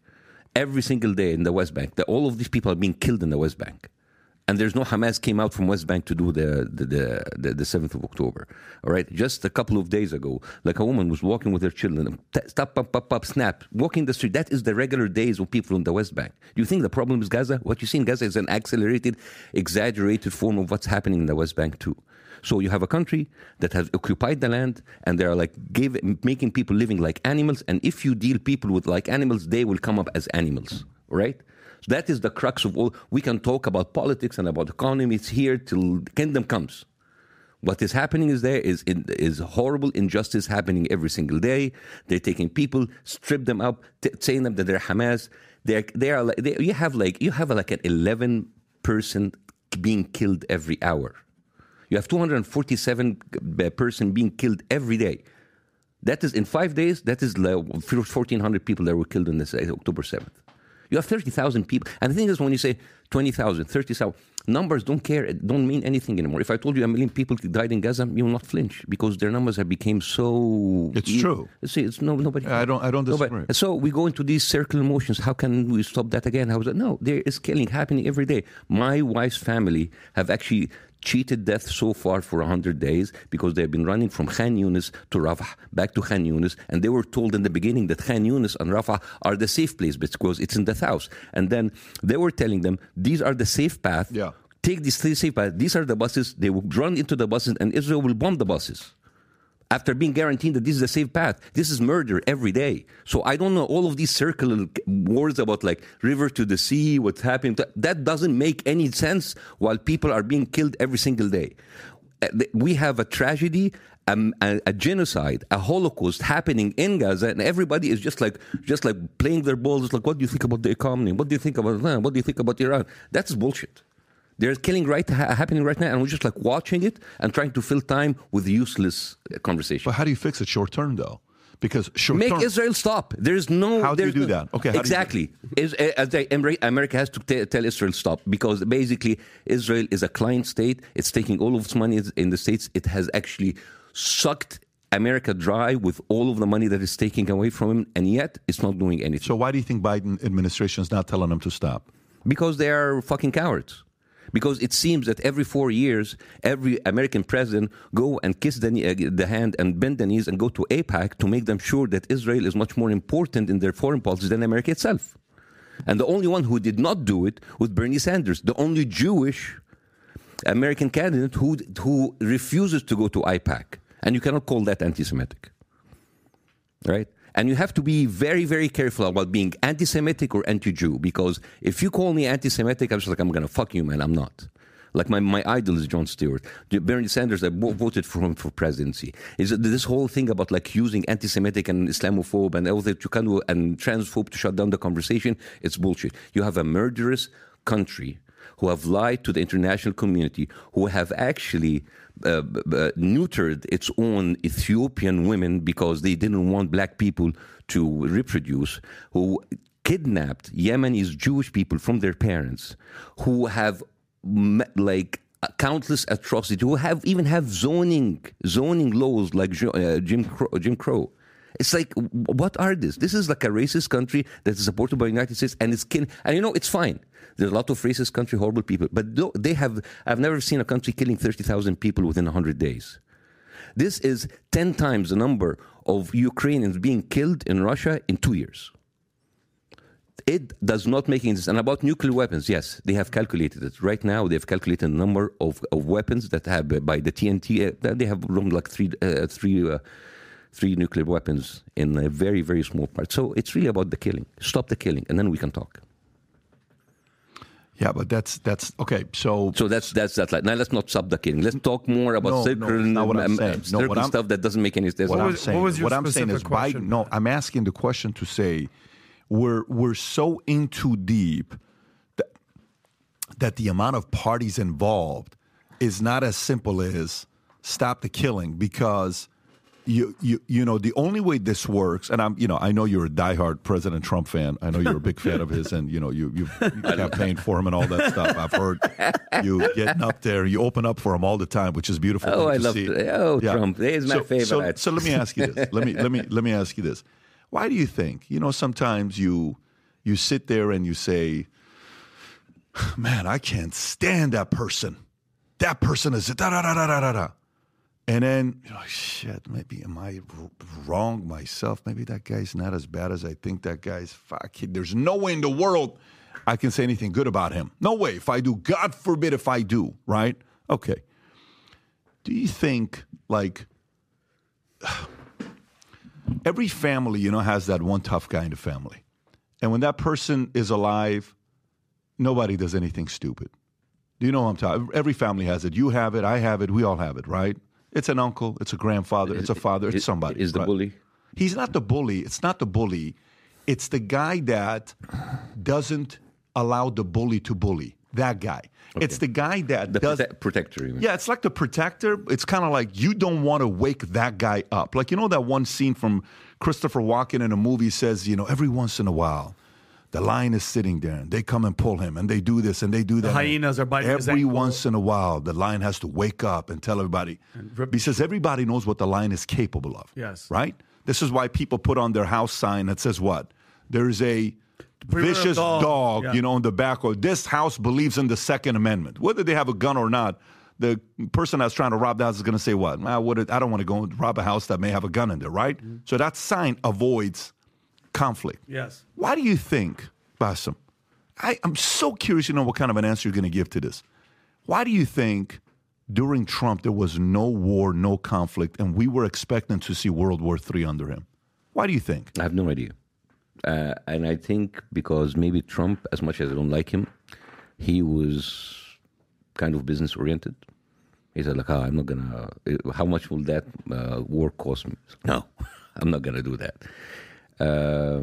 So maybe that's the one thing. And that's kind of something to be good on his behalf, although I'm not a big fan. I have a problem with other policies. But, I don't think... Yeah, maybe that's the only thing. But Bassem, what about... Let me stay on this. Go, because I was going to ask you a question, too. Because, okay, on the spending side, it's going to cost us money. He's a business. That's an interesting perspective. But, okay, how about this one? How about the fact that, he says, hey, you have a button, I have a bigger button. Hey, you do this, I know exactly where you are right now and I can destroy you. I would much rather not. How about the fact that he put the fear in people that wanted to bully and take advantage of other people, so nobody did during his time? Maybe, but you also have to remember that COVID came in right in the middle. That was 3 years later. That was 3 No, years. that was actually... 2.5 years later. Yeah, but the first 2.5, or still, if the COVID came, that's even a bigger opportunity. But I have no clear answer. I'm the only thing is like, this is going to cost us money. I don't want to spend money. But you know what, though? You're a smart guy and a reasonable guy. Because for me, like, if I were to sit there and say, what did Clinton do? I voted for Clinton. The freaking last time we had a balanced budget, him and Newt Gingrich worked together, right? Mm-hmm. So, what did Reagan do? Reagan and Tip O'Neill would go have beer together afterwards as two Irishmen. They would fight throughout the day, but at 6 o'clock, they're at the bar sitting there having a drink together, right? You don't have to like the enemy or somebody that maybe policy-wise you disagree with. You may say, I don't agree with them on pro-life, pro-choice. I don't agree with them on blah, blah, blah. I don't agree with them on this. But holy moly, the temperature was super low during Trump than we have today. Everybody that was talking about Biden's a sweet man, he's a unifier, he's this, he's that. Dude, we got it's almost a World War III. Categorically, we can't say it, but there's a world going on right now. Because he's supporting Israel. But so did Trump, though. Yeah, but Israel didn't do that act during Trump. And you know what Trump said about Netanyahu? Did you hear what Trump said about Netanyahu? Right. Can you pull up a clip about what Trump said about Netanyahu, where Trump said, after what happened with Bassem Soleimani, okay, you remember when he took out Bassem Soleimani, who was supposed to be like the next leader, he was the number 2 guy in Iran. He criticized Netanyahu and said he almost didn't trust him because when Netanyahu said he was going to be in it with him, he didn't. So the part about Trump is he doesn't have a problem Wait, you criticized Netanyahu? Your daughter's married to Kushner. What are you doing criticizing? I don't know if that will be the same if it was like more of a massive military operation that's maybe happening because right it now. wouldn't happen under him. Because like when you kill someone, Yeah. a kind of like repercussion kind of die very quickly. But this is like an ongoing for more than 3 months. So I don't know how Trump would react. Are you a sports guy? Yeah. What do you like? What sport? Basketball. You like basketball? Yeah. You know what they say, it's like sometimes like these teams like, Baltimore Ravens or some of the teams like even back in the days, I don't know if you're a Detroit Pistons guy or if you're an old school basketball guy or not. A lot of the guys won because their defense was sick, right? They just had a sick defense. Or you wouldn't come through the middle, or they just were freaking hovering all over. It was so annoying. Yeah, right? like the Jordan rules in Pistons. That's right, the Jordan rules Pistons, right? So, sometimes, the best way to prevent a war is to have the fear you impose on everybody else where defense where it's like, you know what? We're just not even going to get there. I don't even want to do anything under this guy. Do you think at this point, like, for example, case studies, you've been here since 2014, right? November 11, 2014. So do you think 10 years, you've been here 10 years. I came here November 28, 1990, okay? And you come here like, okay, a senior, Bush senior. All right, Clinton, interesting. Okay, boom, junior, GW, interesting. Okay, Obama, there's a Trump, So now you got so many case studies, and then in life, you sit there and you say, socially, these are the issues that matter to me the most, right? If you and I were to start a country together, if you and I started a country together and we got 10 million people, okay, and we have an opportunity to attract another 10 million people to our country, what do you think the mothers and the fathers' number one priority is to come to a new country? Do you think it's Social Security? No. Do you think it's Medicare? No. What do you think is number one? I would say the S word, right? Security and safety, let's just say, okay? A woman wants to feel safe around a man. A woman wants to feel secure around a man, right? If the number one word is the S word, especially the last 3 years, do you think a lot of people in the last 3 years are sitting there reprioritizing their top reason to elect a president as somebody that's going to lower the temperature to not have war? Do you think America's kind of there today after all the mess we've seen the last 3 years? I still have hope in America. I still like this country this month. I consider this as my own country. I find it like I found a second chance when I left the Middle East. I think America is actually a great country. It has a lot of potential, and it has given a lot of people, including me, a second chance. So I believe in the idea of America. And the fact that I criticize America, I criticize it like we do. We criticize it out of love in order to be better. Of course. And what I'm worried about is like over the years, America might have lost that kind of lure because it has been dragged more and more by my military industry complex. And the money has been prioritized in order to spend money on war, spend money on the military. I agree. And I think 68% of your budget is taken to the military. And that's not a lot of, that's huge.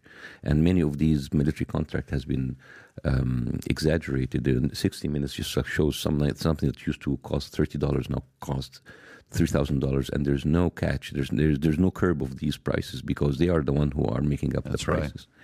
So yes, the security is great and all, but security in itself, because North Korea has security, right? It's not about the security. This is education, and the equality and people. Let me answer this. Hang on one second. Mr. Cuomo, we're on a podcast. Why are you calling us, man? We're in the middle of a podcast. Name dropping. Yeah, I mean, Chris. What are you talking about? I'm doing a live podcast with this legendary comedian, Bassem Youssef, and we're having a very friendly conversation about, you know, how his... Honestly, I'm a little confused because he's here campaigning on behalf of Trump, and we're listening to him, and I'm not convinced. I'm just not convinced. Why does he not have a red hat on? No, he has the shirt on. He's not wearing the hat. he has MAGA shoes on. He's got MAGA shoes on and MAGA shirt on. No, but Chris, I'm going to call you afterwards. We're on the live podcast. I'll call you right after this. Do your thing. My man, bye. Hold on, my phone. So, but Hold on, Pat, my going back phone's to ringing, it. But Pat. going back Elon. to what I got the... Jon Stewart on the line. You're John? so funny. Yeah, I'm here with Bassem. We're best friends. Hold on, Elon. Okay, Elon? yeah. No, but the reason why I'm asking this question is because, you know, when you're young, your dad's kicking your ass, challenging you all this stuff. You know what? Look at Joey's dad. They smoke weed together. I wish my dad would smoke weed with me. Look at Bobby's dad. They have drinks together. I wish my dad. Look at us. I wish someone. And later on, you're like, dude, I am so freaking glad that guy was tough on me. Thank you. Yeah. You know what I'm saying? Thank you for this. So for me, I'm sitting there, you know, thinking like a lot of people are sitting around saying, well, look, what is the most important, you know, issue for us to sit there and resolve? I think the last 3 years, people are sitting there saying, look, man, we already went through COVID. That was nasty. It divided America. I think COVID, at least 9/11, we went like this. I think COVID, we went like this. I think maybe you agree with that. We went way like this. Your team vax? Your team vax? You're this? I'm team. You do them? No way. Hey, you team them something? There's a mask shutdown or something? It was all like so divided, right? I think Americans are tired. They're tired of the fights with the family and the relatives, and we have to hate each other and all this other stuff. We can disagree on 4 different policies. But guess what, man? I think America is the greatest country in the world. Still, I think it's the greatest country in the world. Does it have a history of some of the stuff they've done with economic hitman? Yeah, it's documented. Did Eisenhower tell us be careful with this military-industrial complex? Of course.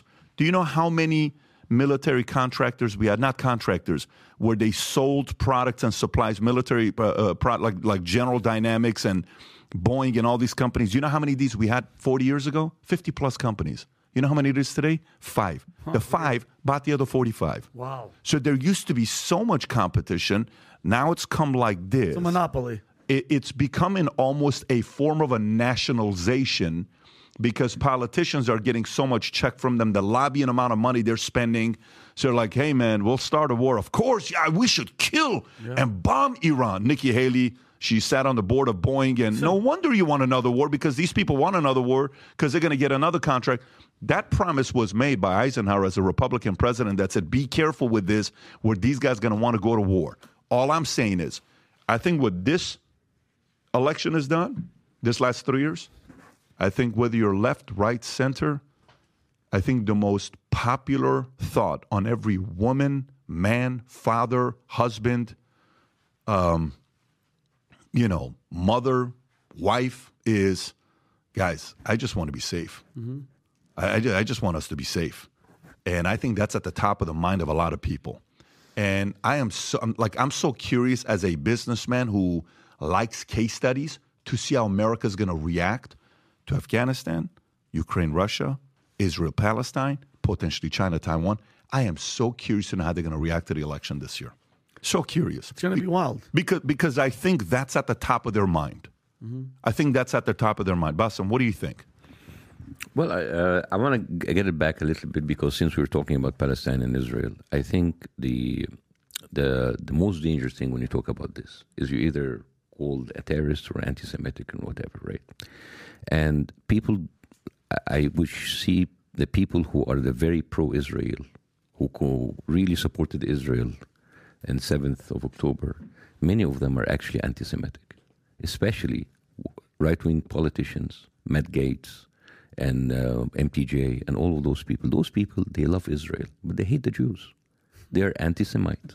It is very obvious. And this is why you see this dichotomy about how the Jewish Voices for Peace. These are Jewish people in New York. They come in and they take over the central station, and they're all Jewish, and they say, not in my name.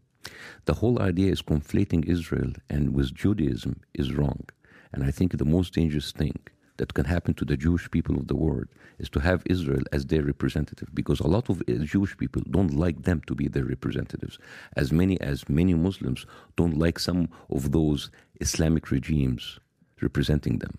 This whole idea about making it's all or none now, Israel have actually done a lot of criminal activities that a lot of Jews do not agree upon.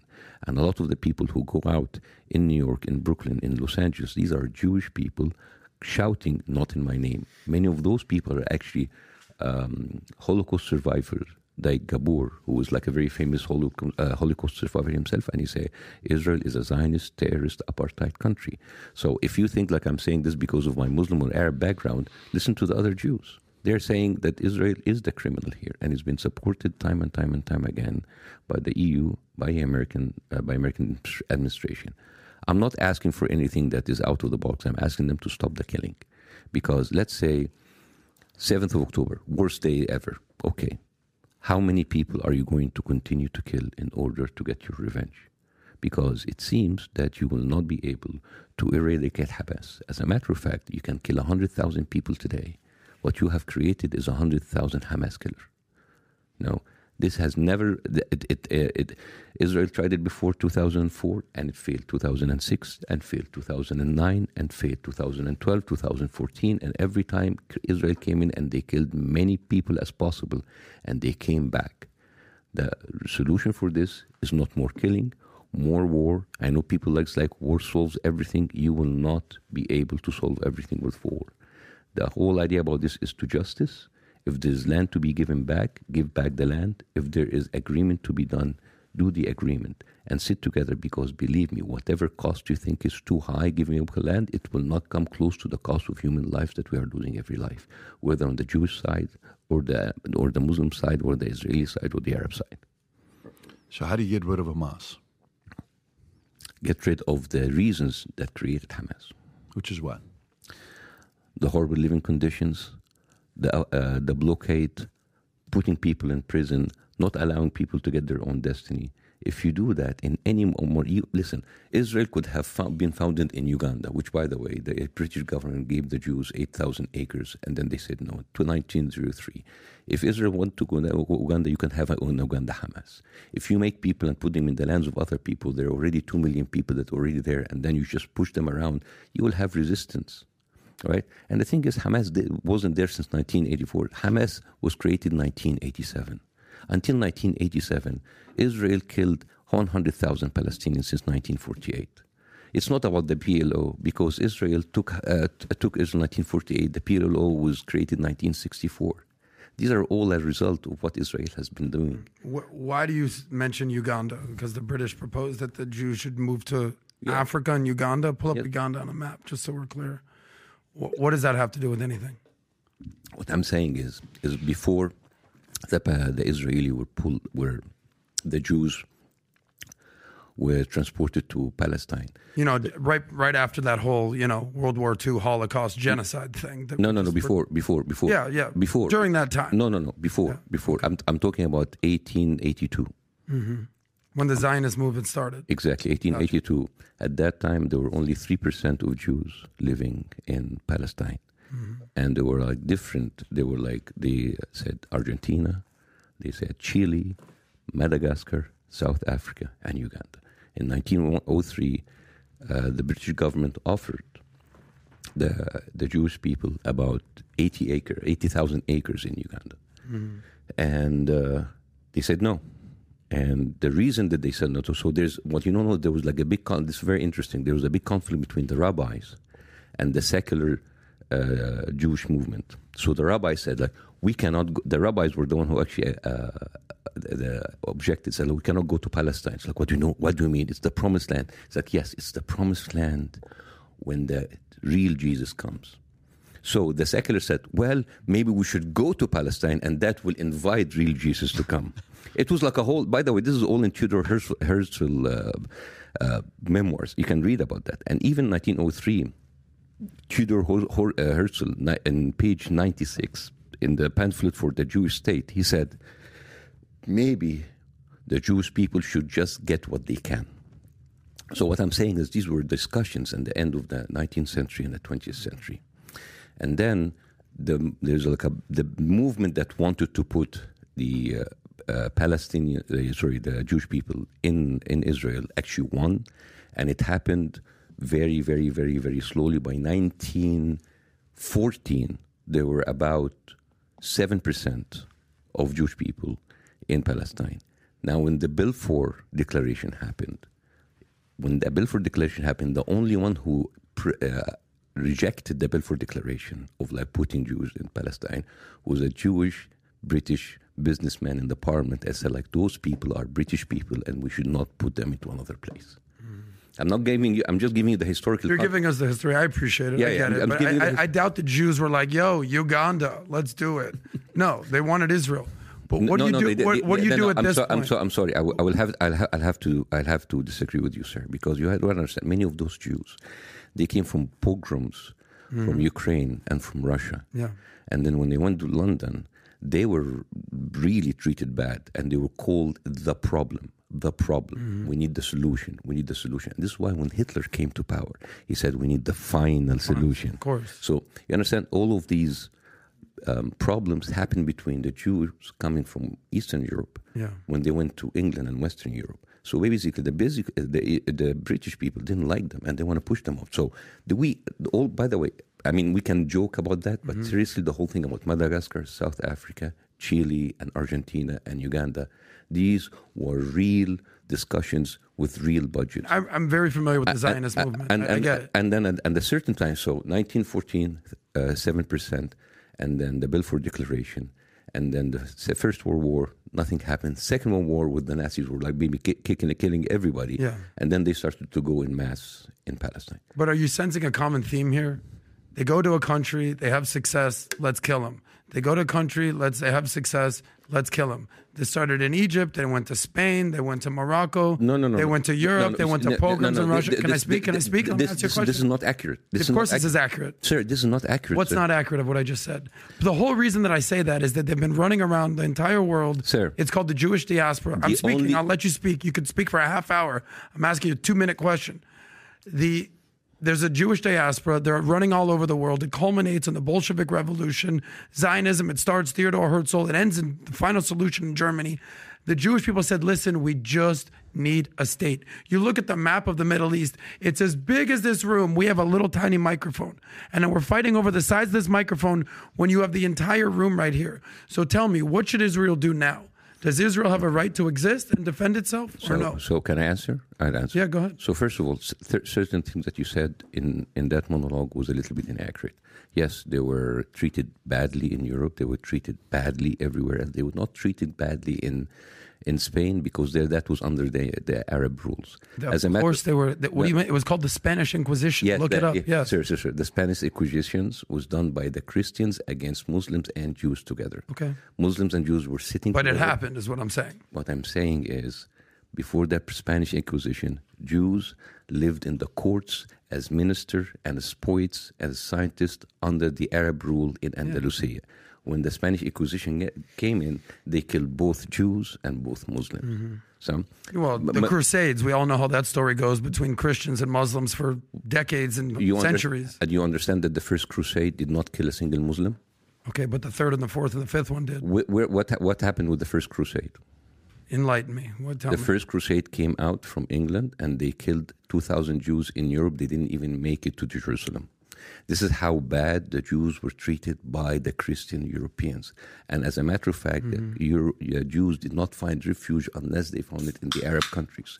I'm not saying that they were perfect, but if you compared what the Jews were enduring in Ukraine and Russia and in Western Europe and how they lived in Baghdad and Egypt and Morocco, they were much better. But this validates the whole point of why the Jews need Israel, because every country they go to, they're going to be run out of town or killed. At the very least, they have their own country, so they could say, at least we have safety here. Every country, every story that you just mentioned, Bassem, is them being killed by somebody, whether it's the Christians, whether it's the Brits, whether it's the Ukrainians, whether it's the Russians. The whole point of Israel is like, we can no longer just rely on other people's niceties and empathy to not be murdered. Okay. So now we need a state of our own. You understand that? I understand. Let me continue. Yes or no? So all through these years, they were living peacefully, relatively under the Arab rule. And then what happened? The pogroms in Russia and Ukraine pushed them to England. Then England said, we cannot take them anymore, push them more to the Arabs. At the time, Jewish people in the Arab world, especially Egypt, were living. The first people who actually did the cinema and the theater were Jewish Egyptian people who lived there all their lives. Jews, Christians, and Muslims were living. Right now, the department store, like our version of Macy's and Target, they all have Jewish names because they have part of the fabric of the Egyptian society for decades, way before the Jews from Europe came. Now, when the Jews from Europe came, there's two ways to come. You can come easily, or you can come by force. They started to come with all of these ships, and then you have the Haganah, and you have all of the Zionist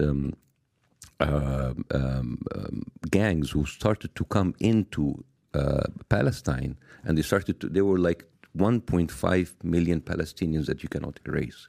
So the fact that this is the Arab world, you can go anywhere. No, because this is their country. So they went in, they replaced them, and then we had the 1948, and the rest is history. Now, having said that, do I want Israel to be erased and I want people to go back to Europe? I will never use that kind of argument unless that you tell me, well, why don't the Palestinians go to Arab countries? If you don't use that, I'm not going to use that. I believe that Israel is a matter of fact. And I think it's too late to come and erase or get people out, whatever. What we have to do is either a one-state solution that everybody, Palestinian and Israeli, have exactly the same equal right, and all of them have the same passport, and they live in peace. And the other reason is a two-state solution. Obviously, so far, Netanyahu and other Israeli officials have said many times there will never be a Palestinian state. Not in the West Bank, not in Gaza, ever. And these are official statements by them. So they have already said that.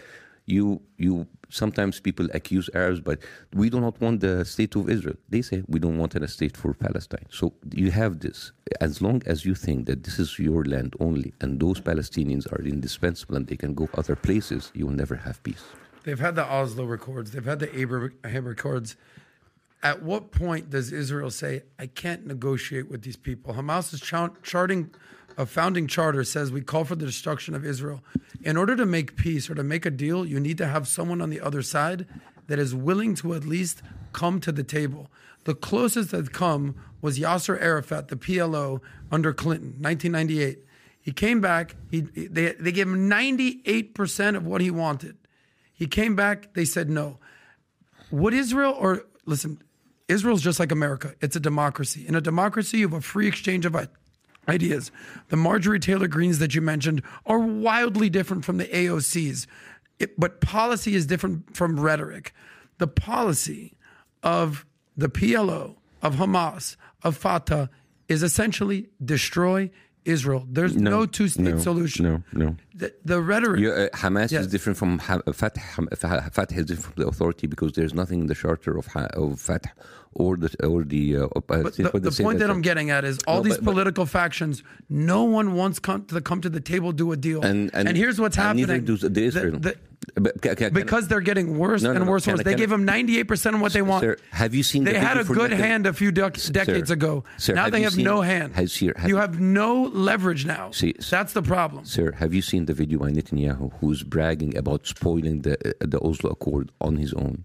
I've seen the video. Yeah, he said like I'm going to destroy it. We're going to hit them. Nobody's going to do that anymore. This is the guy. And by the way, just a little bit of thing. The Oslo Accord, it was signed by Yasser Arafat from one side and from Isaac Rabin from the other side. What happened to Isaac Rabin? He got assassinated by whom? By a Jew. Okay. And by a far right radical Jew. Because he was a moderate. Who who was a part of what part? What's the question? That's Jew. What kind of organization was he part of? He was on the far right party where It is the same organization where Ben Gvir, the head of the national security now, is a minister under Netanyahu. Yeah, newsflash. Every country that's a democracy has a left wing and a right wing. But I don't think every country has at least 2 terrorist people as ministers, because Ben Gvir was arrested on the account of killing Ishaq Rabin. As a matter of fact, there's a very famous video for him where he got the emblem of his car 2 months before Isaac Rabin's like, we've got your car, next we got you, 2 months later, Isaac Rabin. This is the kind of government that you are defending. It is a terrorist government that kills its own people. Even Bid Zalim, who is the Minister of Finance, he was arrested because he was going there by 600 liters of gasoline to blow up an Israeli highway. This is the kind of criminals who kill people, Gaza everywhere, and I find it very difficult to find somebody actually to defend their actions. Are you saying that Israel is the only country in the Middle East that has a thug-like regime? Oh, no, not at all. But okay, so this is pretty common for that neighborhood. But you know what's the difference? I don't see any other country in the regime saying I'm a democratic secular country and I have Western values. Well, according to the World Economic Index, Israel is the only democracy in the Middle East. This isn't our opinion. Exactly. It's the only democracy which would have terrorist people in this government, which I find it very interesting. Here's the problem that I'm having with you. Is that I actually problem with me? No, with your argument. With me? Well, you've already called me racist. I'm a very nice person. I think you are a nice person. I'm very nice. I think you're nice. I never called you racist. I called your argument racist multiple times, but it's all good. He said undertone. He didn't call. I said it's a racist undertone. Thank you so much. It's a racist undertone. Thank you, Bassem. If you look at the chat, you've probably been the nicest to me today, so we're cool. So the problem that I have with you is that either you're anti-Israel or you're just intellectually lazy. Hear me out. Every problem. That's a very nice insult. Yeah. Thank you very much. He's insulting me very softly. I am. Because I believe in having discussion and being forthright rather than when you leave, I'll be like, fuck that guy. I actually think you're a smart guy. I actually think you know your stuff. You're just so fixated that Israel's the problem. The problem in the Middle East, like I said, follow the money. The countries that are succeeding, the Qataris, even the Saudis these days, they're coming into the modern world. They're leaving the 6th century mentality behind and say, let's get into the 21st century, where they need to succeed, in whether it's Gaza or whether it's Lebanon or whether it's Syria and whether Afghanistan. They need to focus on GDP, not GDT.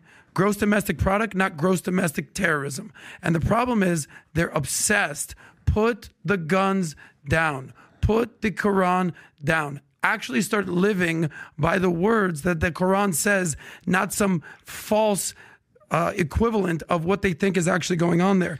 You talk about the genocide in Israel or in Gaza as if it's just a matter of fact. Well, let me show some stats for you, because after you see these stats, Israel's the worst genociders ever. The numbers, according to the world data, if you trust data, between 1990 and 2022, the Palestinian population overall went from 2 million to 5 million, okay? Pretty bad at genocide if that's what's happening right there. In Gaza, it went from 645,000 to 2.1 million. It's 3x. That ain't genocide to me. Now, do 20,000 people, 30,000 people needlessly killed during this bullshit war that was started by Hamas? Is that horrible? 1,000,000%. And any Jew or any Israeli... Give me that number again. 600,000 to what? 645,000 to 2.1 million. From what to, from when to where? This is in 1990 to 2022. Do you know why they increased? Because they're having babies like crazy. No.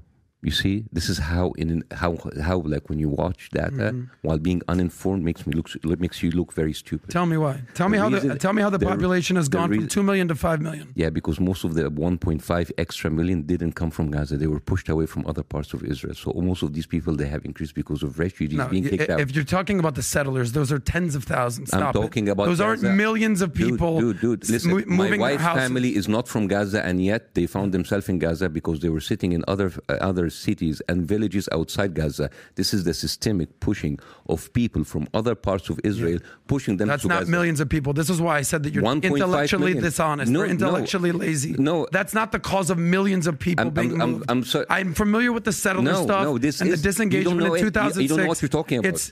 These are people that millions were outside. of people? What? Okay. The people who belong to Gaza are 700,000 people. Right now, Gaza is 2.2 million. That is not birth rate, my friend. These are people pushed from... And by the way, that's not the first time. 1948... at the night of the declaration of the State of Israel, 1.5 million Palestinians were moved overnight. So it's not the first thing. So before you giving me numbers you want to appear smart, know what are behind the numbers, because these are not people giving babies. Okay. These are people being pushed from other places in order to be part of the open air prison that it is. Okay, so then... it's not deliberate. If you want to fact check me, let me fact check you. Anytime that there's numbers increasing, Bassem, going from 650, 450, whatever you want to call it, to 2 million, however it happens, that's the exact opposite of a genocide. So the whole genocide, the whole open-air prison are talking points of BS. No. And this is why I said you were intellectually lazy or you just hate Israel. Basically, this whole thing about you hate Israel and hate Islam, this is a very lazy way to talk to people. It's kind of like your thing. What did I tell you that is so lazy? What did I tell you like you're fucking racist? Because you've already said that multiple times. No, I didn't say. Yeah, you said that multiple times. I said your undertone is racist.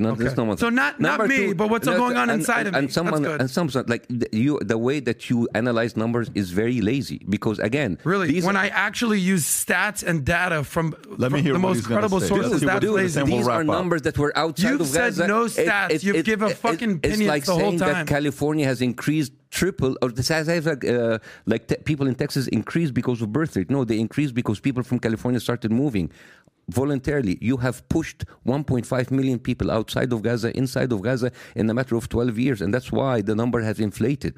It's not because they were giving birth rate. So then where's the genocide? They were evacuated. Where's this alleged genocide happening? That's happening right now under your eyes. So as of 3 months ago, there was no genocide. So it's just a new thing. We didn't actually use the word genocide before 3 months ago. Okay, but you've been calling for the river for the sea. We didn't use it for decades.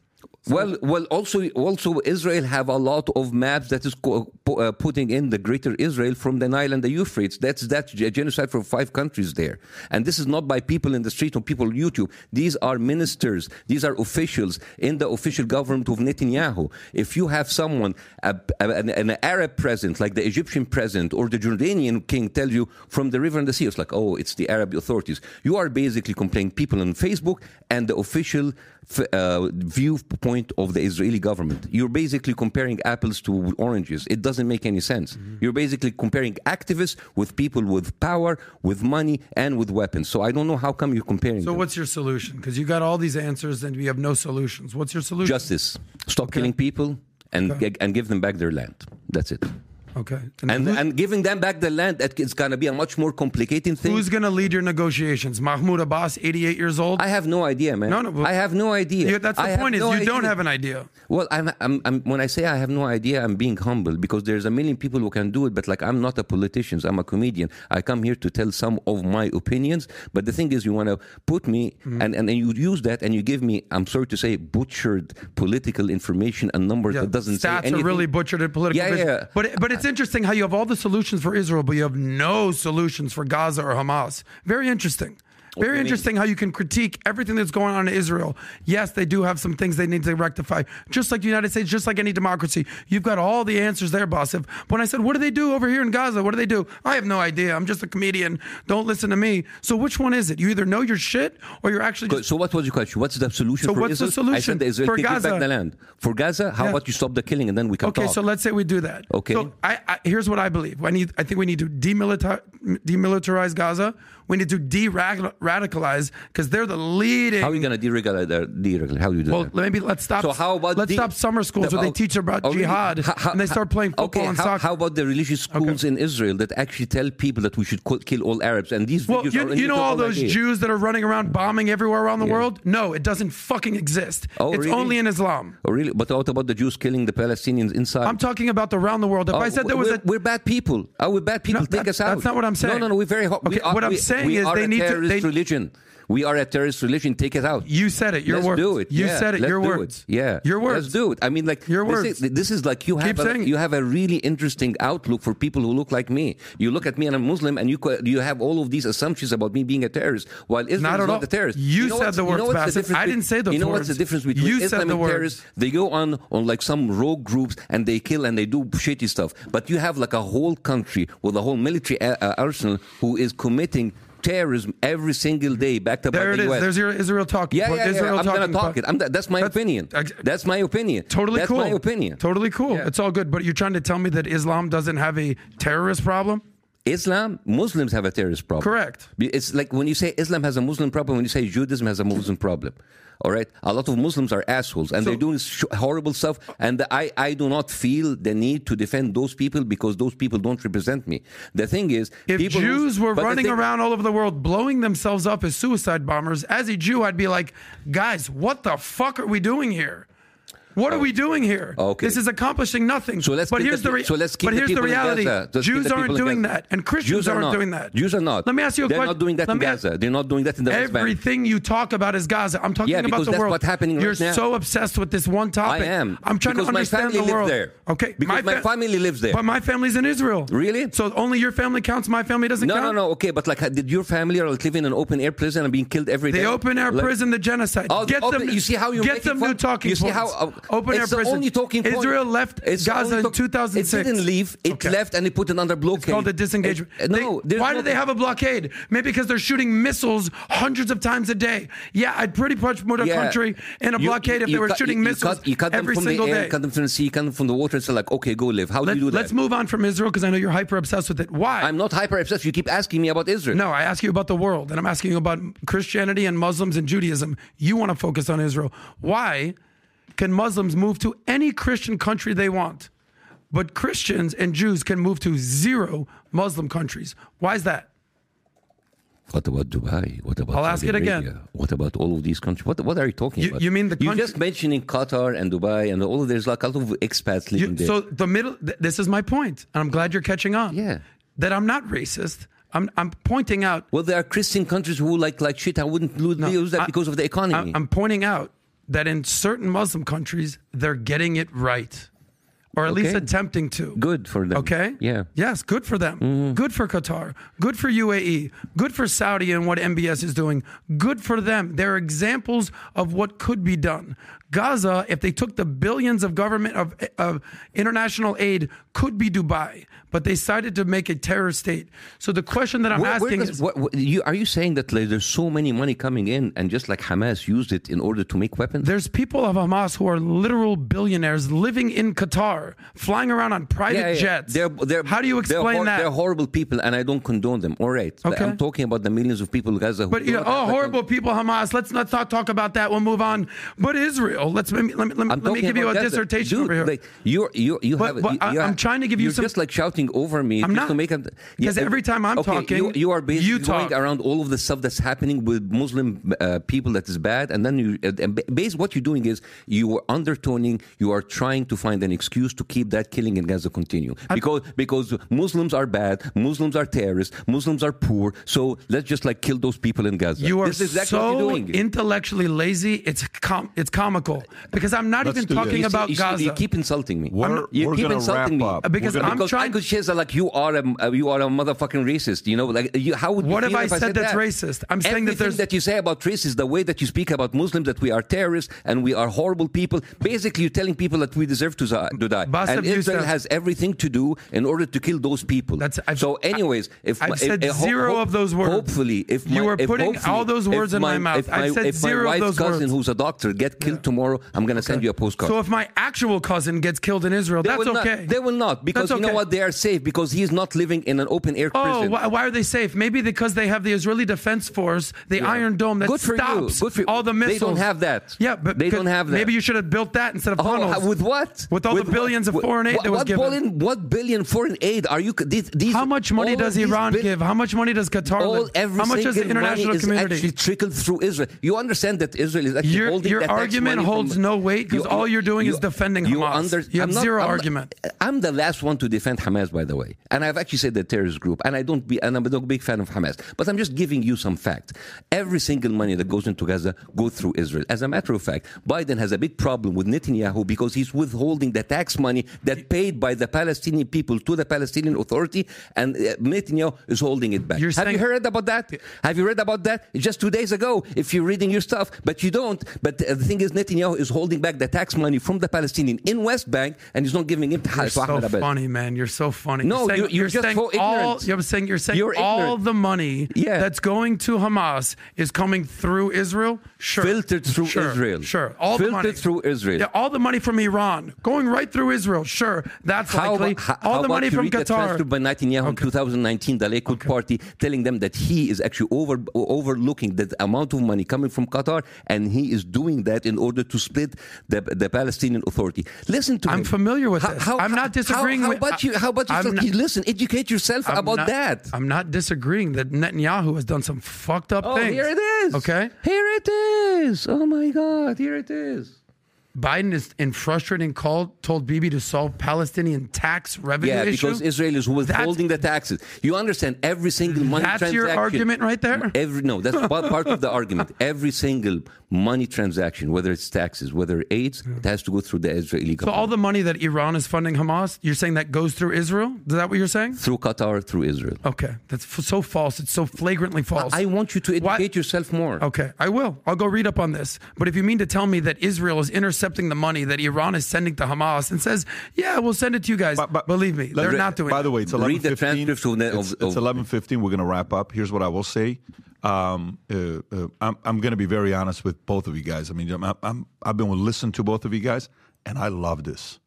I love this. Let me tell you why. The average American right now is sitting there. There's a group that agrees with you. There's a group that agrees with you. Regardless of what it is, a lot was said, and it was actually pretty educated discussion. For me, I'm normally not this quiet. I love the fact that I heard this conversation. I loved it. I enjoyed it. I appreciate you for having, it was very obvious. This is what happens, Bassem, in the future when you're doing podcasts. Follow the same rule.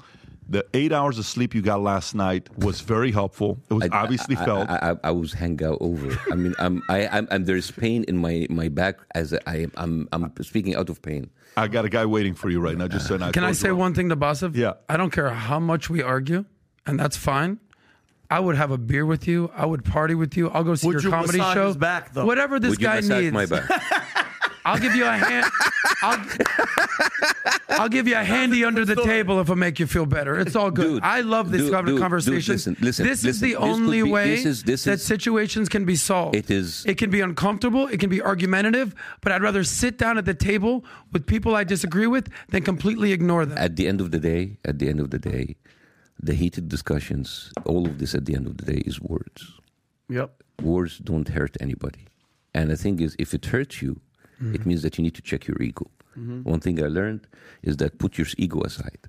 So if you felt that I am attacking you, it's not. It's like I'm always attacking your argument. Brother, I'll give you a hug on air, off air. I'm good. It's never about you because there is absolutely no point of like losing each other and losing at each other. We have come from obviously different background, but I would rather have this heated discussion and then stand up. And because at the end of the day, we are all Americans. We're sitting here, and hopefully we're doing that in order to learn something that will not happen. We totally agree. We're on the same page. We're on the 100% Appreciate you for being a good sport. Appreciate you for coming out. Gang, take care. Have a great weekend. If you're in Florida, if you're in South Florida tonight, you're performing, and tomorrow at... with that back. I have 2 shows in Arabic tonight and 3 shows in English Saturday and Sunday. And what's the location? Miami Improv. Miami Improv. Stop by and tell them you heard them on PBD Podcast. Maybe I'll be there. You never know. Come to the English show. You'll enjoy it. Take care, everybody. Bye-bye. I have one Jewish...